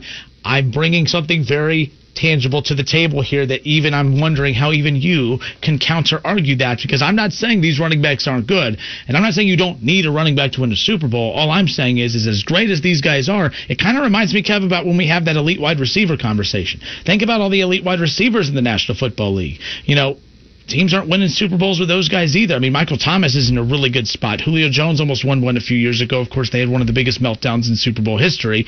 And then last year, the Chiefs have a nice little dynasty that they might have started with Hill and everybody else. So they have something good going. But usually it's kind of interesting. The teams that invest money into the receivers and running backs are usually not the teams that are holding up the trophy at the end of the season. Argue that all you want, but I feel like that's a pretty good point. I said it slower. I didn't yell. I'm not all high pitched. You forgot Aaron Jones. Aaron Jones from the Green Bay Packers. But again, I put him in that good running back category. He's just maybe a little above good. He's in that category with Carson. I'm not disrespecting these guys. I think that's just the reality of it. So the Packers will screw themselves because they haven't helped Aaron Rodgers at all. I mean, the one offensive guy they've drafted since drafting Aaron Rodgers is his replacement probably. So there's that as far as that goes. So I want to make sure I understand you correctly. you say they're not competing for championships, what's competing for a championship? Actually winning them. So if you don't win a championship, you're not competing for a championship. But I never really buy in. I don't buy into the Seahawks. Like, they're a good team every year. I do not buy into the Seahawks at all. So because they also I'm not talking about the Seahawks. I'm trying to get a clear definition of what you deem competing for a championship. Oh, look, hold on real quick. I got to go to the people that are agreeing with me, and I swayed one slightly. David Shaw doesn't completely agree with me. He goes, O-line and quarterback is where the money has to go. I'll agree to that, which is why you're seeing that the teams that usually get desperate to get asses in seats at games, they funnel money towards the stars. You know, Zeke being a little bit of an outlier, but to my point earlier, there's always two situations where you find elite running backs. They're either with a team that's not very good, an average, not very good to average, or a team that has not invested all their money into their quarterback. That's where you find the top running backs in the National Football League. Then you get the teams like the other teams who invest their money elsewhere, and then they get lucky with rookie running backs like a Sonny Michel, who's not a rookie now, but again, the Patriots, a lot of people question they're just, you stopped questioning the Patriots as far as player personnel after a while.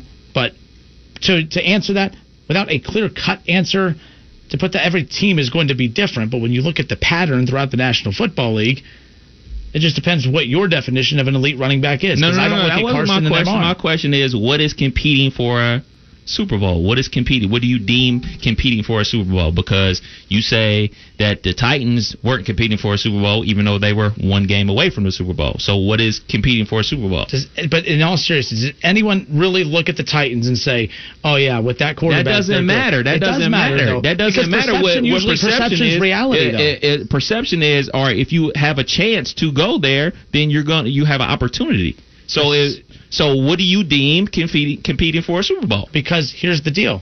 The Titans, again, don't have an elite quarterback. I didn't ask you that. I asked you, what do you deem competing for a Super Bowl? Teams that actually people believe in winning a Super Bowl. Outside of Titans country, no one was believing in it. So basically, you're using the dumb Buckeye fans word, so you can't put a clear definition on it, so you can always change your point. No. It's Super Bowl or nothing. That's it. So if history proves I'm right. No, so if you're not winning, so you need to change that to saying there's no elite running backs winning the Super Bowl. You don't need to maybe shape it up to your liking. You don't need an elite running back to win the Super Bowl. Because you were saying competing for a Super Bowl. Competing for a Super Bowl and winning the Super Bowl are two totally different things. No, they're not really. They are. No. Because if you are playing for a Super Bowl, in the actual Super Bowl, you are competing for the Super Bowl. Let's be honest here. Remember a few years, again, I'm going to the NBA. So you are going to basically refuse to answer my question. I'm not refusing it. I'm dissecting. I'm questioning your logic. I've been asking you this question for 4 minutes. Because you're hearing my answer. You don't like it. So you didn't give an answer. People do. You didn't answer. When you hear an answer you don't like, you just keep asking the question. You didn't say, to get a different one. If you make it to the Super Bowl, then you're competing for a Super Bowl. That would be answering the question. You keep dancing around it. Give me a direct answer. What do you deem competing for a Super Bowl? Amount of win? Is it amount of wins? It is where you are in the playoffs? Is it if you are the AFC or NFC champion playing actually in the Super Bowl? What is it? It's a team that has an elite quarterback. So you still just not going to answer the question? I just answered it for you. So you're competing for a Super Bowl. Any of those running backs play with an elite quarterback? So you're outside of Carson? I said, what do you deem a team competing for a Super Bowl? And I told you, a team with an elite quarterback. If you have an elite quarterback, that means absolutely nothing. It does. If you have an elite quarterback, there's a reason that every time a team has an elite quarterback, they're always deemed as a team every year. Like the Steelers. There's no reason to believe that the Steelers are going to be, Super Bowl favorites this year. But because of Big Ben, that's why everyone's afraid to say what I've been saying for a while. That I put Baker above Big Ben. Why? Because, but everyone's like, Big Ben's been elite for how long? So we got to give them the benefit of the doubt as far as that's concerned. No one's given the Browns the benefit of the doubt because their quarterback hasn't been elite. So if you're playing in the Super Bowl, the Titans the benefit of the doubt. So if you're playing in the Super Bowl, you're not competing for the Super Bowl. Yeah. That makes no sense at all. It does, because you can't compete for something if you can't even get there. No, I'm saying if you are in the Super Bowl, you just said that if they're in the Super Bowl, they're not competing for the Super Bowl. Well, let's even look at the teams who have gone to the Super Bowl. Answer the question. I just did. You don't like the answer. That doesn't make any sense. To you. No, to anybody. Folks, comment section, please. Who do we have on hold, by the way? Who do we have on hold? I'm not deflecting. It's DoorDash Ray. He can hold on. No, DoorDash Ray, he's been holding on. He can hold on because I have a point to make here. Paul Thompson says, according to Kenner, only one team can compete. Exactly. Only one team can win the Super Bowl. But every time that one team that wins the Super Bowl, look at the running back. No. Okay, you should. We can. So basically, unless you win the Super Bowl, you're not competing for a Super Bowl. That's what you believe. So do you need me to change my I'm just asking. Answer then? I'm trying to get a clear definition. I of gave you my mean. answer. I look at teams who do not have an elite quarterback as not competing for a Super Bowl. Well, then what's the point of playing then? No, what the point of playing is to find a damn elite quarterback. It's the game that the Browns have been playing for 2 decades now. That's why, as good as the Bengals were, even in those 5 straight years of making the playoffs, and Andy Dalton did have that one really, I think it was 2012, was like his best season, I believe it was. Like, I still wasn't sold on the Bengals, even as good as their defense was and as good as he looked. If you don't have an elite quarterback, I'm not buying it. I don't look at you as a true contender for a Super Bowl, period. That's why as good as the Titans are, and by the way, you can have your outliers like the Flaccos and the Ravens winning a Super Bowl. I love when people, look at, and by the way, the Ravens, the last 20 years, they have 2 Super Bowls with 2 of the most average, below average quarterbacks in Super Bowl history. But they weren't competing for a Super Bowl to you. To me, they weren't, no. But they have the championship. Good for them. They're a Cinderella team. That's why when you say that, it makes no sense. Cinderella team. When Doug Williams won the Super Bowl, he wasn't an elite quarterback, but he's a Super Bowl champion and a Super Bowl MVP. Like, so that if they have, I hate the Super Bowl MVP award. I'm just saying, one random guy gets hot, and all of a sudden there's, I'm Super Bowl MVP. He won the Super Bowl. He's a starting quarterback, but he wasn't an elite quarterback. Who else? Hostetler, when he won the Super Bowl with the Giants, he wasn't even a starter. He was the backup.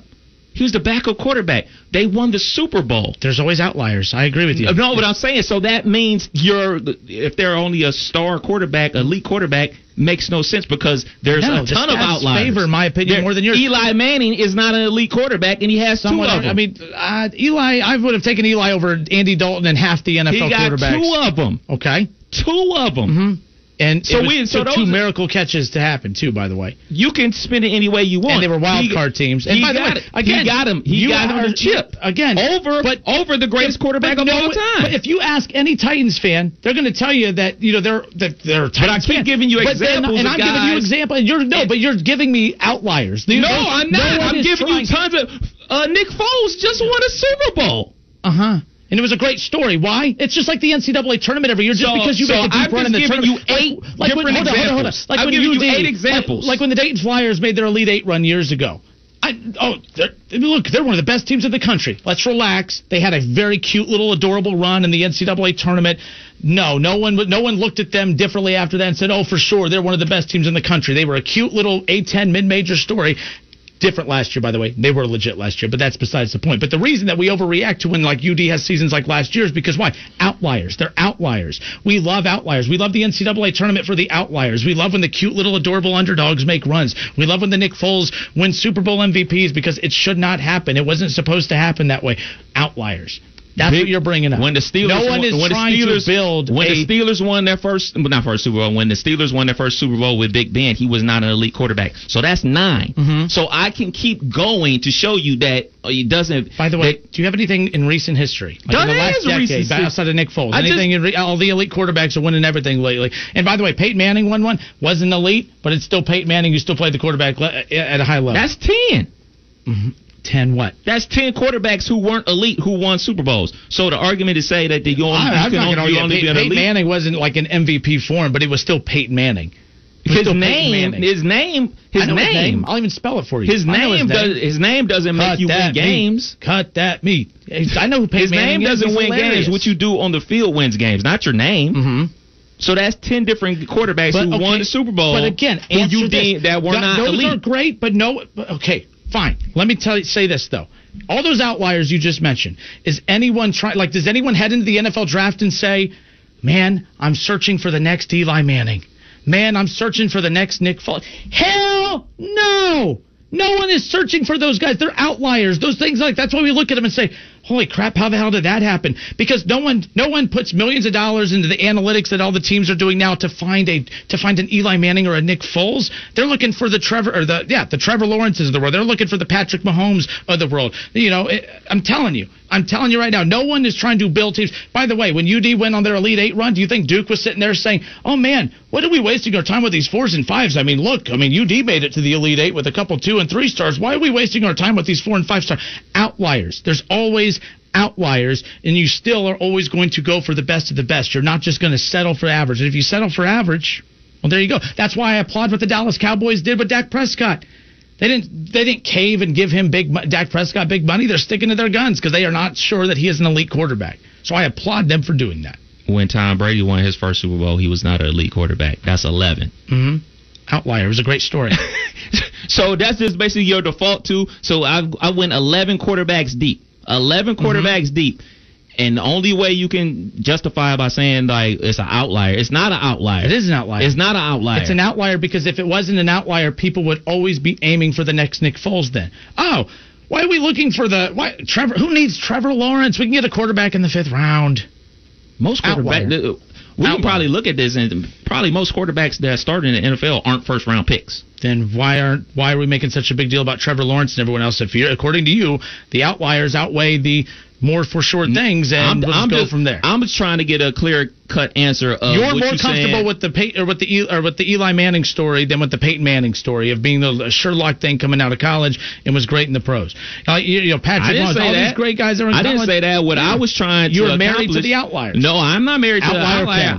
I was trying to get a clear understanding that, with outlier Kev. You only believe that if you're an elite quarterback, that makes you a Super Bowl contender. Yes. Which has been proven it's not true. Name a Super Bowl contender that's coming up here that doesn't have an elite quarterback. The Titans. They are. Even though no one believes that, Kev. No one truly. You don't believe that. No, nobody. You don't believe that. I haven't seen one report on any of these shows or anything where Super Bowl favorite Tennessee Titans, they will get obliterated by the Kansas City Chiefs. That offense, there's no way that offense would keep up. Derrick Henry, fine, get your little 15, 16 touches, fine. That's fine, but the real team will take care of everything else. Just saying. Okay. 4, 5, 5. Yeah. Who is that? By the way, you made him wait some more. Is this DoorDash Ray? Yeah, but hold on. I got to get out of my fetal position and take the thumb out of my mouth. You guys reminded me of my parents way back in the day, going at it about the Sunday paper where the coupons went or whatever. Oh, how exhausting! Oh my gosh. Anyway, I love you guys, and I'm a long-time listener. Sometimes I get a chance to get on and talk to you guys lately. Dude, really? Wow. Okay. Wow. I see points to both you guys' side. I really do. But, man. Who do you agree more with, Kenner or Outlier Kev? That's your new nickname, by the way, Outlier Kev. That's sticking. Obviously, nowadays, running backs are rotational anyway, so you don't really have that big stud running the ball so much. But there's points to both your guys' arguments. That is true. New England, yeah, they put a lot of money with Tom Brady, but they won without a stud running back. But then you got, I do see what Kevin's saying about Tennessee, man. They went deep last year, and it's just you just never know each year. But you're right, and running backs are not a very hot commodity anymore anyway. They're not getting the big money. Zeke got a big fat paycheck not too long ago, but yet you're right, they're not winning, and they win, but they're not winning the big game. But I needed to call you because, listen, I just driven down Miller Lane doing DoorDash, honestly. DoorDash Ray, man, doing his thing. I see Tom Brenneman holding up a friggin' sign. Oh, boy. Yeah, and he said, I will work for the food capital of the world. I don't know what that means, the food capital of the world. But no, listen, guys, I just need you guys to know, I've been trying to call you for a couple weeks because I had a couple takes on things you were doing back then. Number one, your Ed Orgeron impersonation left a little bit to be desired. Had a little New York accent in there with Go that. Tigers. And yeah, you were shooting a beer not too long ago, and you cut your lip. So that's when I shotgunned a beer and I did cut my lip. Yes, I did. Yeah. And I didn't know if maybe afterward you were streaking around the quad No, I spent the next week panicking, trying to figure out if I was up to date on my tetanus shot, to be honest with you. That's really what I was freaking out about. By the way, there's nothing more that our listeners would be pulling for than for me to get lockjaw. I'll just put it that way. Like, that would take care of a lot of things. Yeah. Outlier. But that would be an outlier. I mean, you know. Hey, I do have one other question. I'm going to let you guys go, because normally I call with pointless, useless information. But who is there's an announcer when Miami Redhawks, their basketball team, is on. What is his name? Because he sounds a lot like Marty Brennaman. An announcer for Miami? I am not sure on that, to be honest with you. For basketball or football? Basketball. That I am not sure of. I don't know either. But listen, I'm not going to keep you guys any longer. I want you guys to get back at it. Justin, you know, I do agree with you, but I do agree with Kevin somewhat on the NFL thing. But hey, you know what? NFL's happening. Who cares if there's no fans? We got a little relief in sight. You know, I can't wait. But listen, I'm supporting both you guys in this. But I do think you need to when you're off the air, shake hands. No, no shaking hands. Rona. We got this plexiglass thing separating us right now. Well, then you can just go shotgun a couple beers together. How's that sound? Just don't cut your lip. Have a good weekend, guys. We love you. Later, right, man. Be safe. All right, 457-9464. We got time for another one. Let's go to Bobby. Bobby, what's up? Justin. Bobby! How are you? Go Browns. Go Browns. Hi, Pittsburgh. What up? Your name is Pittsburgh. It is not that. It's Outlier. Sorry, Justin. There you go. It's Outlier Pittsburgh. No, Justin. No, Justin. Listen. When Green Bay won their Super Bowl, was Bart Starr considered an elite quarterback?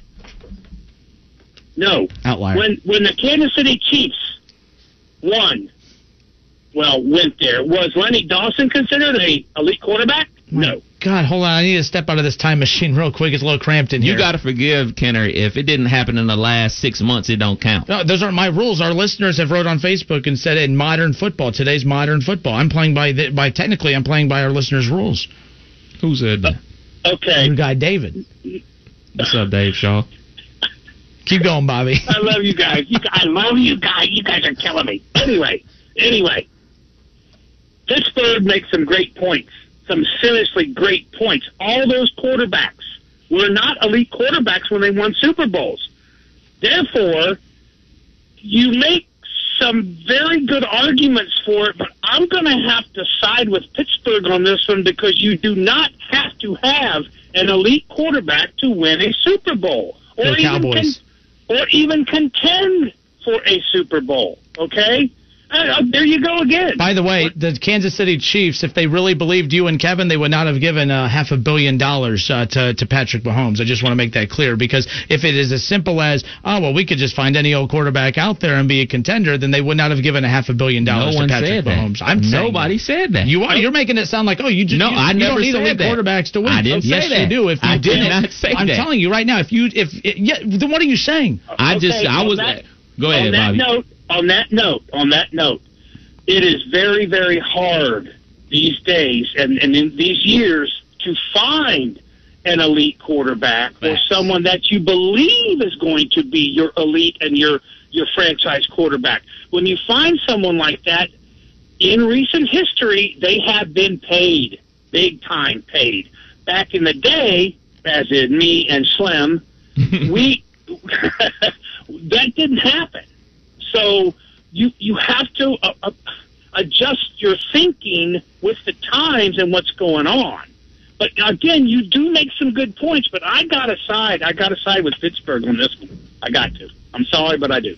And Justin Fields is in trouble. I think his draft stock's going to drop because you don't need an elite quarterback. And Trevor Lawrence, forget that. You might as well, just get some bum out of the American Conference or something. Forget. Hey, Bobby, give us a farewell into the weekend, man. Farewell to the weekend. Oh yeah. I love you guys. Go Browns and enjoy it, fellas. I love the show. Take care. We'll be talking to you later. Peace. All right, good stuff there. More of the Justin Kinner Show with Outlier Kev when we come back. Ha-ha! It's the Justin Kinner Show with Kev Nash, 1410 ESPN Radio. Now Not so long ago, lots of things made people happy. I used to love going to the gym. I miss saying good morning to my coworkers. Today, there are still things that can make people happy. Oh, how pretty. A beautiful bouquet of flowers will definitely make someone happy. First Florist and Greenhouses can help you make someone happy. Go to firsttheflorist.com, choose a bouquet, and they'll deliver it safely. Make someone happy with First Florist and Greenhouses. WING 1410 Dayton. Dayton's ESPN Radio. It's the Justin Kinner Show, live here on ESPN Dayton, 1410 Wing AM. Tweet the show at 1410 Kinner or give us a call at 457-9464. We now send you to the Wing Studios in Kettering. Here's your host, Justin Kinner. Felt like we went on a vacation right there. Holy smokes. We back, though. We are back. Welcome back, everybody. Justin Kinner, Kev Nash with you here on Dayton's ESPN radio station, 1410 Wing AM.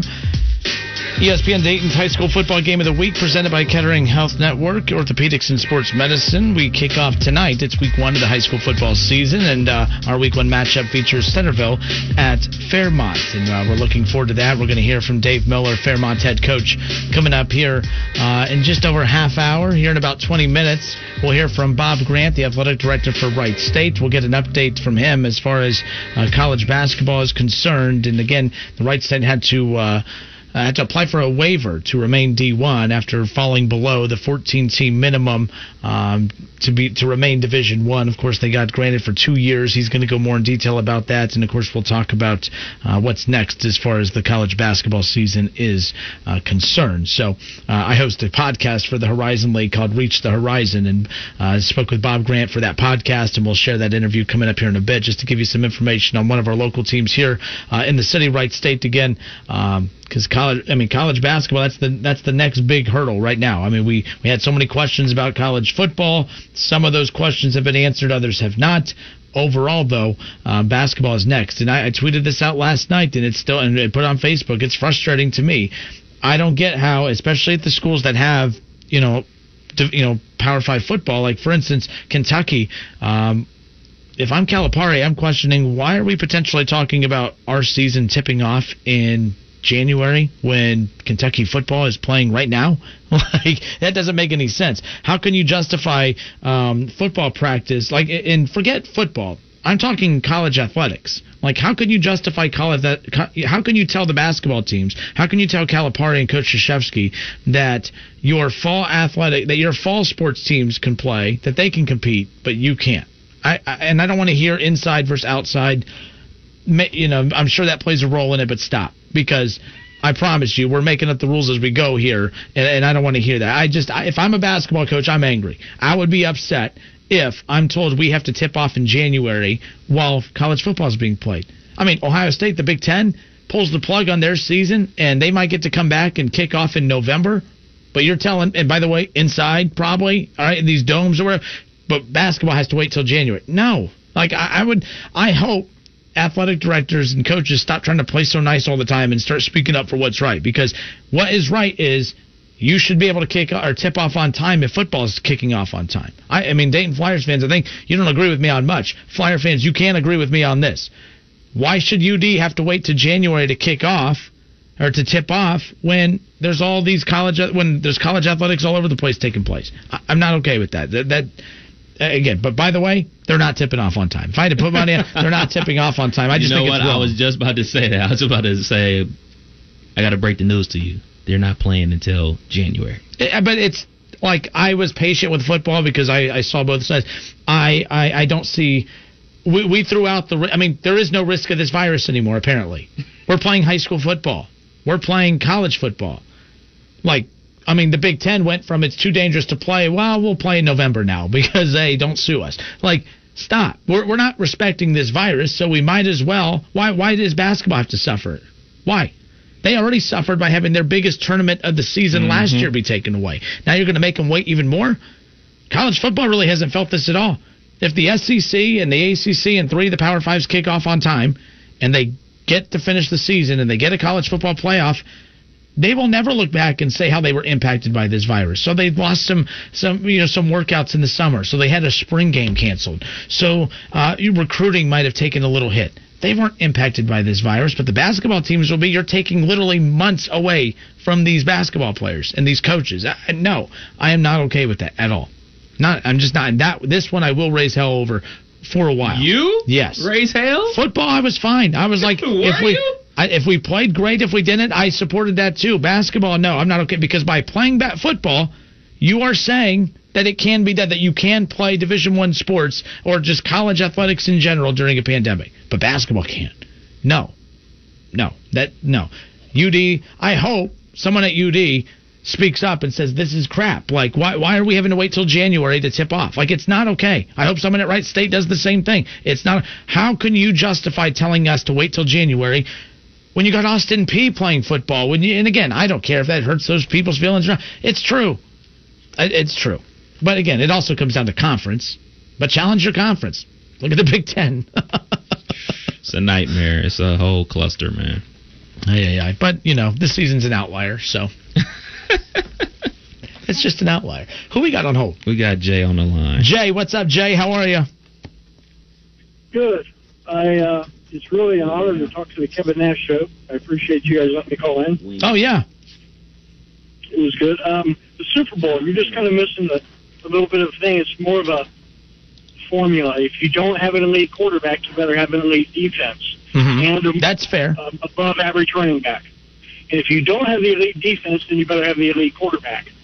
And if you don't have a quarterback who can take the top off, you better be able to throw it to your elite slot receiver and your running back out of the backfield. That's the only one I'll say. I don't think. Is there an example for a team winning a Super Bowl that way? Because I agree with you. If you don't have an elite quarterback, look at the Ravens. Have proven that twice in the last 2 decades. Elite defenses will win you that Super Bowl. But I don't know.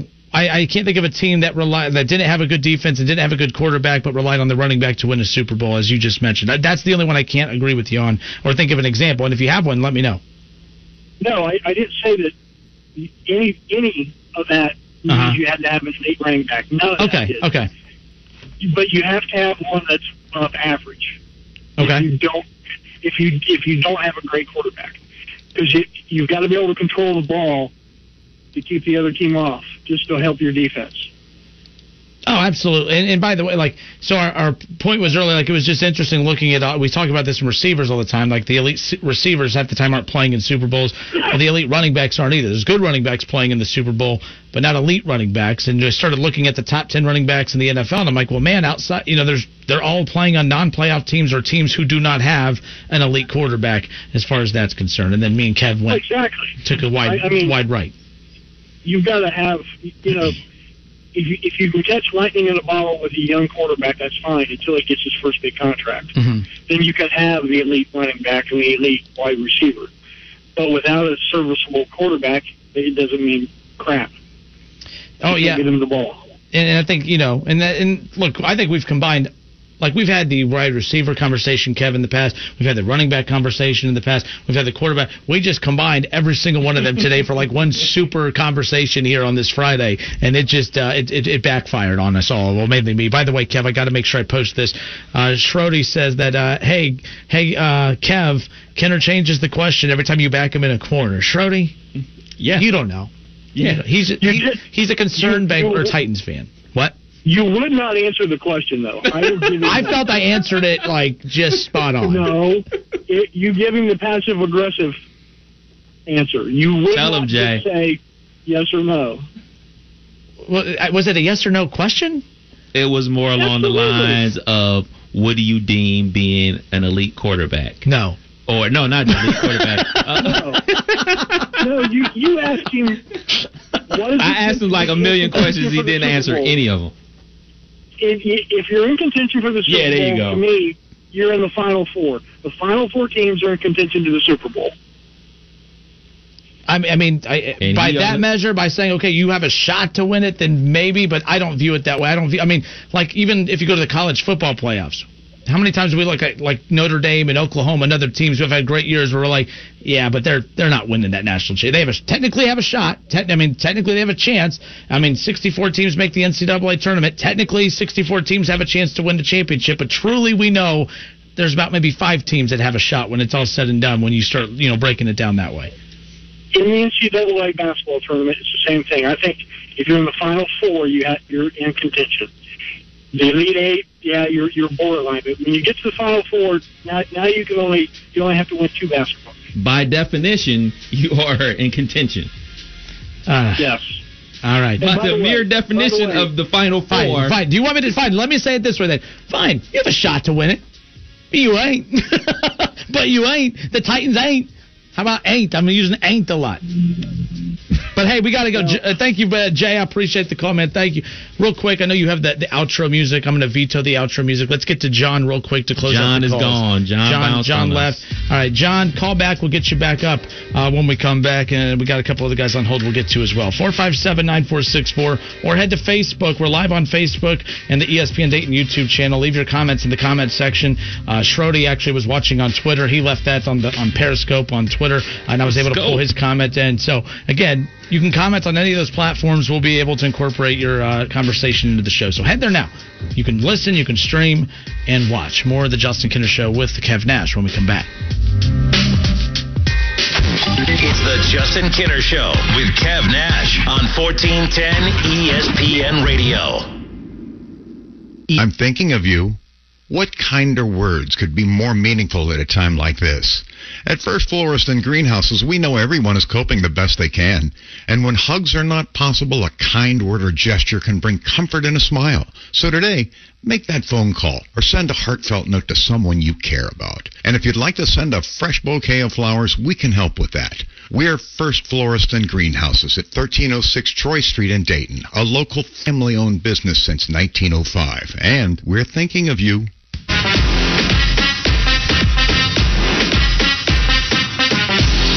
Justin Kinner, Kev Nash back with you here on 1410 ESPN Radio. So the Reds are in action tonight. Keep that in mind. However, we will not have the game on the air tonight because we will have our ESPN Dayton High School Football Game of the Week presented by Kettering Health Network Orthopedics and Sports Medicine. So keep that in mind. After our show, we'll be off for about an hour at 6 o'clock or at 7 o'clock. The game will kick off. I got basketball on my mind still. The game will kick off. Again, we have Centerville and Fairmont. We're going to hear from Dave Miller, Fairmont head coach, coming up here in just about 15 minutes. I want to share an interview with you. I host a podcast.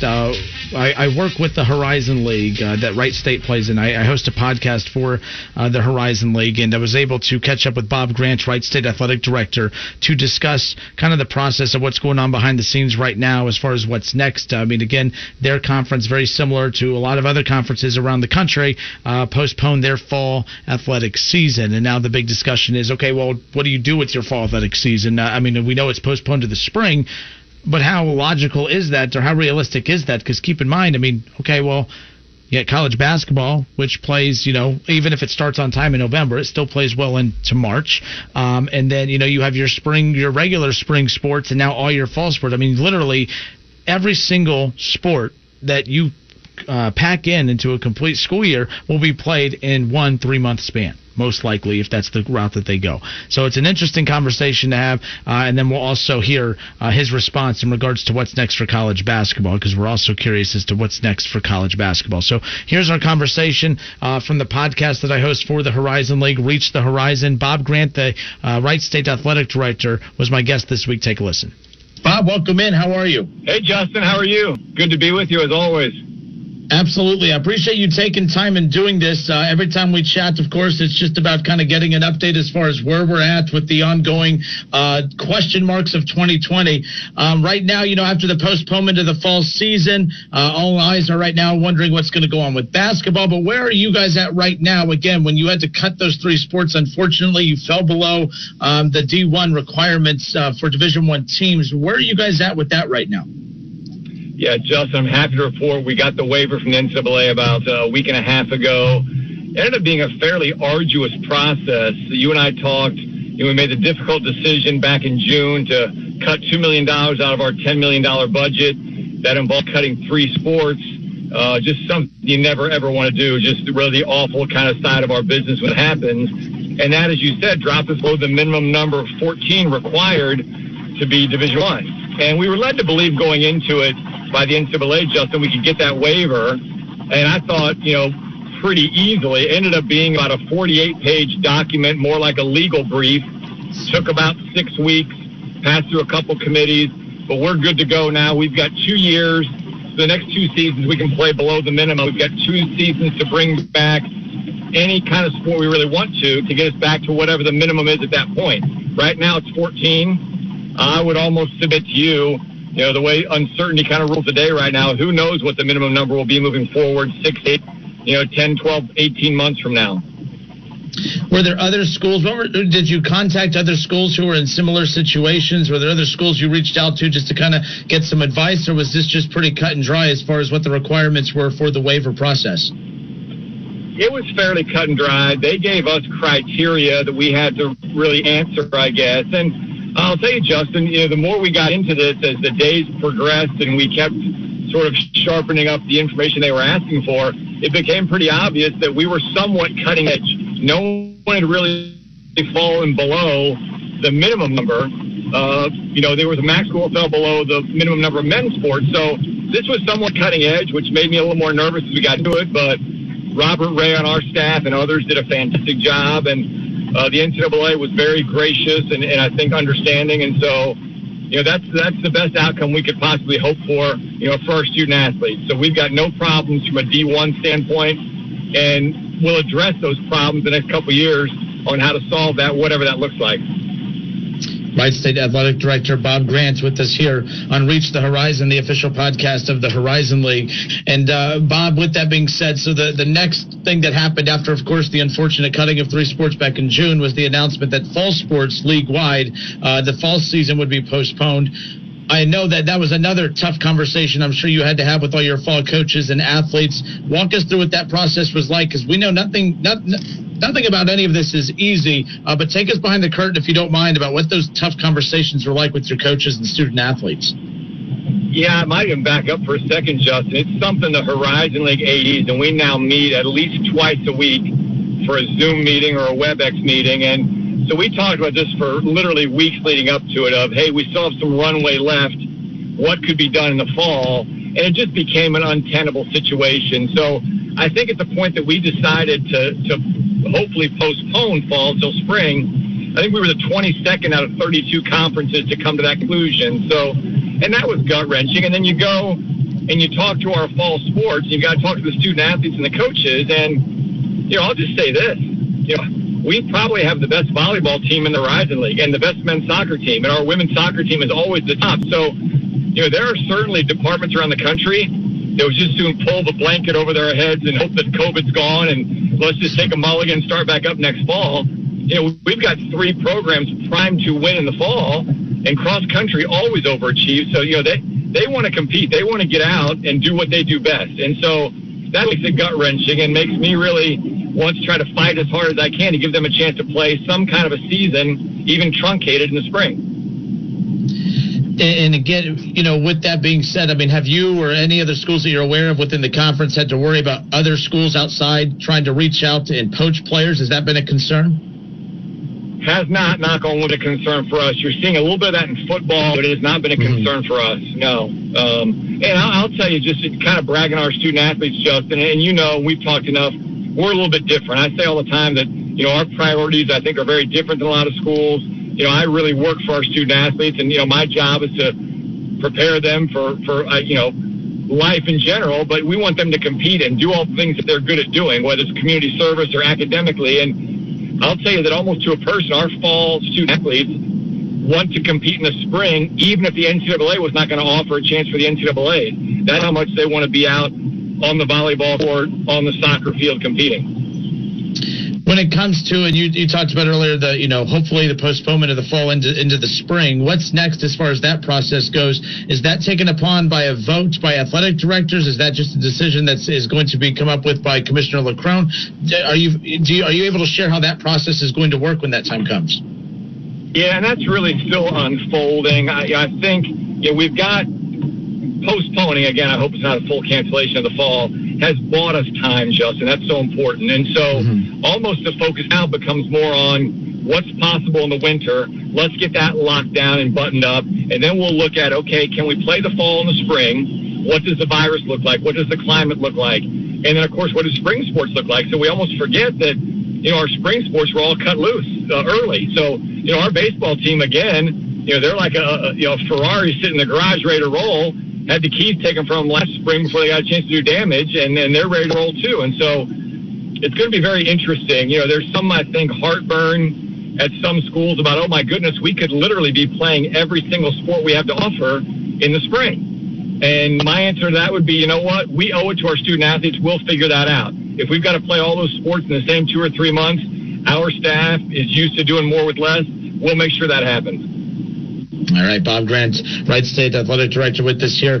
Basketball season, winter sports, that's the next thing here coming up. And, selfishly for me, I'm having a hard time wrapping my head around, like when you hear different rumors out there. College basketball could tip off in November, late November or December or January. My problem is if college sports are being played, and again, it's going to differ from different, conferences, but if college sports in general are being played, if college football is kicking off, and I'll use other conferences, for example, if Kentucky football is kicking off and playing football, how are you telling a basketball team that they can't? That's where I'm having a hard time, adjusting to seeing the rationale with this. It's different in the Horizon League. I get it because fall was at least postponed, so that's going to justify maybe a different start date for basketball. But what's your gut telling you about basketball and when that could officially tip off? Well, again, I'm always a glass half full person, and I am cautiously optimistic that there will be a basketball season. I feel that in my core. I can't tell you exactly why, other than I think we're making progress on several fronts toward the end. Now, will it be a normal season that starts at normal time, ends at the normal time? I doubt it, Justin, just realistically. You're probably looking at some kind of a truncated. What that looks like, I don't know. Again, on Horizon League calls, we are going over every possible scenario you can think of, from truncated schedule to changing up travel partners to playing in pods to what would a bubble situation look like. So all these things are being discussed. And I think the good news is the goal of everybody is we want to play. And again, look at our men's women's basketball teams. This is not, we're not in a situation at Wright State where you say, oh, you know what? If this was a Mulligan year, we'd be fine. We don't have much talent. We're not very good. We're not well coached. Listen, we check every box in Trina's program and Scott's program of ready to win. We want to win. We want to play. I saw both our basketball teams today. They are raring to go. So we got a bunch of programs. We just need a stage to get them on safely. It's funny. So high school football kicks off this weekend, and I just spoke with Dave Miller. He's the head coach at Fairmont, and we were talking about how tough it was for him to be able to keep the kids motivated. 10 days ago is when they got the final word that they would officially be able to kick off. But I asked him how difficult was that before 10 days ago when these kids are practicing. It's the brutal time of the season. 2-a-days, everything. You're doing all that, not knowing if there's going to be a season. How tough was that to keep them motivated? How tough do you think it is for your coaches right now? Again, you have great coaching staffs all over the place, regardless of the sports, but it has to be challenging, I'm sure, to just keep guys and gals being positive about what's coming up. We can't tell you when it's going to start, but we got to keep working as if it could start tomorrow. Yeah, you hit the nail on the head, Justin. Our coaches are so good, and we are so fortunate at Wright State to have the head coaches in the positions that we have right now. And so, I've seen no waning of optimism out of any coach or any student athlete. So they're all preparing as if they're preparing for a spring men's soccer season, a spring cross-country season, a spring volleyball season. We didn't even talk about our golf team. We might have the best golf team in the state of Ohio. They are primed and ready to roll. So I think when you've had success like our student athletes have had the last few years, that maybe makes the waiting and the patience a little easier in some ways, because I think that they're sort of conditioned to roll with some change, and they expect to win when they get out there, so they're willing to be patient and wait for that opportunity. All right, Bob Grant, Wright State Athletic Director, good enough to join us here today. And Bob, I think I might have asked this a few times already, but we'll close it out with, I guess, kind of what's next. You talked about your multiple Zoom meetings with athletic directors and Horizon League personnel. Is it just continuing to touch base and continuing to keep the temperature of everything going on in the world right now as far as what's next, not just for basketball, but for the fall sports as well? Yeah, I think, and Justin, I think there's so many layers to this that, we've got to take a lead from what the NCAA is suggesting and what Dr. Hainline, their chief medical officer, is suggesting. And so that's one layer. Then you've got to look at, okay, what are the state of Ohio guidelines and what's Ohio look like right now when it comes to the virus?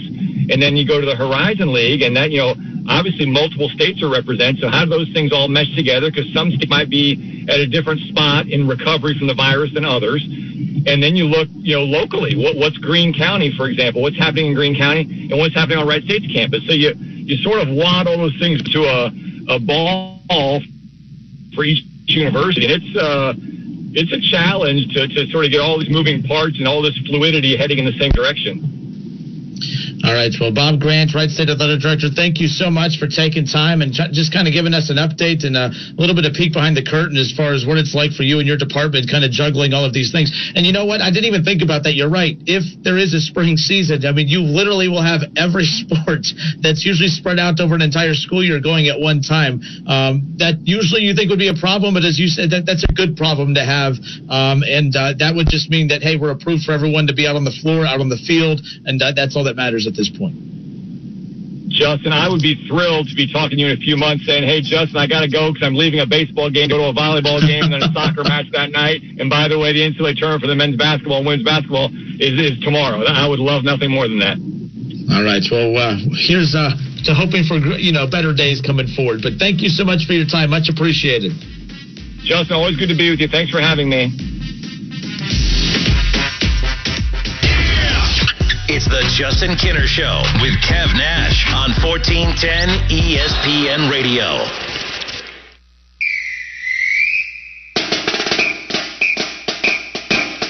Week 1 of the high school football season kicks off for us here on 1410 ESPN Radio. It's our ESPN Dayton High School Football Game of the Week, presented by Kettering Health Network, Orthopedics, and Sports Medicine. Now, every year we usually kick off the season with Fairmont and Alter. That's not happening. The Battle of Kettering, that's not happening this year with all the changes due to COVID-19. Only a conference-only schedule within the GWAC, a 6-week regular season. The playoffs will begin in Week 7. Every team makes the playoffs. It's a much different-looking landscape for high school football here in 2020. I'm excited to bring on our next guest. He's the head coach for the Fairmont Firebirds, Coach Dave Miller. Coach Miller, welcome in, sir. How are you today? Doing great. Thanks for having me, Justin. Absolutely. I appreciate you giving us time on the Facebook Live feed earlier. We lost connection, but we're picking up right here on the phone. As we talked about earlier, it's been obviously a different season. Up until about 10 days ago, you really didn't know if there was going to be a season. We know how difficult it is for kids, and especially with football practice. Football practice is tough, especially in the preseason and the early going, the conditioning. It's a lot for the body to get ready for a season. It's tough to do when you don't even know if there's going to be a season. I'm sure after the news 10 days ago that the intensity just picked up greatly whenever you found out for sure that there would be a 2020 season. Absolutely. Yeah, and that was tough. We started back on June 1st, and it was a grind, and we talked to them constantly about just controlling what they can control. They don't have any control of the outside stuff, and I think for the most part they did a pretty good job with that, but always in the back of your mind, you have that uncertainty. But no question, 10 days ago or 9 days ago, whatever that was, we got the okay. There was definitely a pickup in their step, and you have light at the end of the tunnel, so to speak. And I think everybody was feeling that. And this week, the intensity's picked up even more. So kids are pretty excited. We're used to kicking off the season with the Battle of Kettering, Fairmont Alter. That's not the case. You have Centerville tonight. How different is that for you and your staff and your kids? This is year 5 for you, but you know the historic rivalry between these two schools. How different was that for you guys to reverse course a little bit and prepare for a different team in week 1 than you're accustomed to? Well, it would have been different, I think, if we'd have known or had been thinking all along we're going to play Alter, and then all of a sudden it's different. But with the way that things have worked, since COVID-19 kind of hit us back here in the winter and spring, with all that uncertainty, I think guys are just they roll with the punches pretty well. I don't think they batted an eye. We've had about 3 different schedule changes, since we started going here this summer. So I think it's just kind of a mentality that we'll go with what's next. And what's kind of cool to you trade one rival for another one, so we're close in proximity, and that's certainly there too. So that's going to be pretty exciting.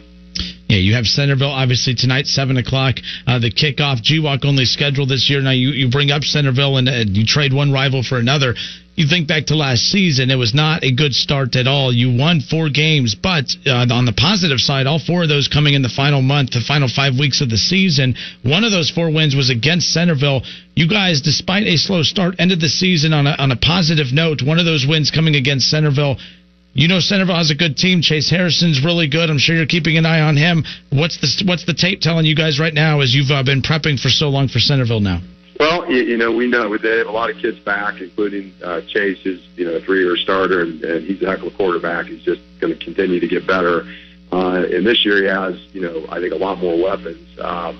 They're all back and they're a year older, so it makes it scary. They're very potent on offense. Coach Allery does a great job with them, getting them prepared, from that end too.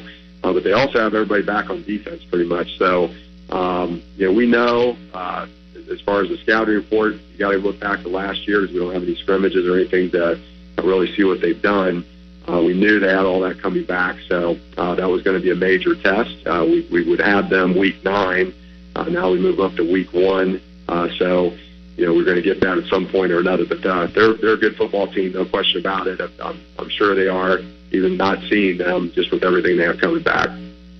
Coach Dave Miller with us here, head coach of the Fairmont Firebirds. Fairmont Centerville tonight. It's our ESPN Dayton high school football game of the week. We just heard you kind of break down Centerville a little bit, but you've had quite a lot of time with your group now. You guys lost a lot of talent last year, but you bring back a lot of experienced guys a little bit at the same time. You guys are younger, and you're going to be trying out guys, new guys at different spots. What should we know about your team? Obviously, we know you're a heavy, you rely on the run a lot. What should we expect from your team coming up here in week 1 and for the 2020 season? Well, same look, and it's been interesting because we did lose quite a few seniors on our defense. The defense was number 1 in the conference last year. We had Trey Baker at linebacker, Evan Overholder, Garrett Baker, just to name a few there that we lost to graduation. But we have had some kids really step up. We're going to start 3 seniors at linebacker. They're hungry, and I think when you hit your senior year, it's a little easier, I think, to replace. You can make up for lack of experience with that when they're seniors. And there's really the thing that's happened this year, which is interesting, without scrimmages. We had a lot of competition throughout the summer. Numbers aren't where they were. We lost some kids just because I think of the whole COVID scare and just not knowing that uncertainty. But so our rosters it trimmed down a little bit, but we have, I would say, I'd argue maybe 40-plus kids that can play on Friday nights. When we were doing our inter-squad scrimmages, those were very competitive. So when you start getting that kind of competition, that can make up for a lot of that inexperience. But, there's nothing like Friday nights, so we know that some of these guys are going to be their first go-around. And, once we get out there, hopefully we prepared them well enough that they can go out there and be successful. So. Coach, you touched on something that I hadn't even thought about, but what has your message been when parents meet with you or call you or calling your athletic director and concerns over playing football during this? What's your message to them? Because there is a lot of uncertainty out there, but obviously there's enough support to play during these times. What is your message to parents who were concerned, and just your overall message in general to parents as a whole, regardless of whether they were concerned or not? Well, our district does a phenomenal job in a lot of areas, but especially with what's happened with the whole COVID thing. We started our protocols back in June, on June 1st. We went through the phases that our district put in place, on the recommendation from the Montgomery County Board of Health, Ohio Board of Health, and Governor's Office, OHSAA. So we followed those to the letter.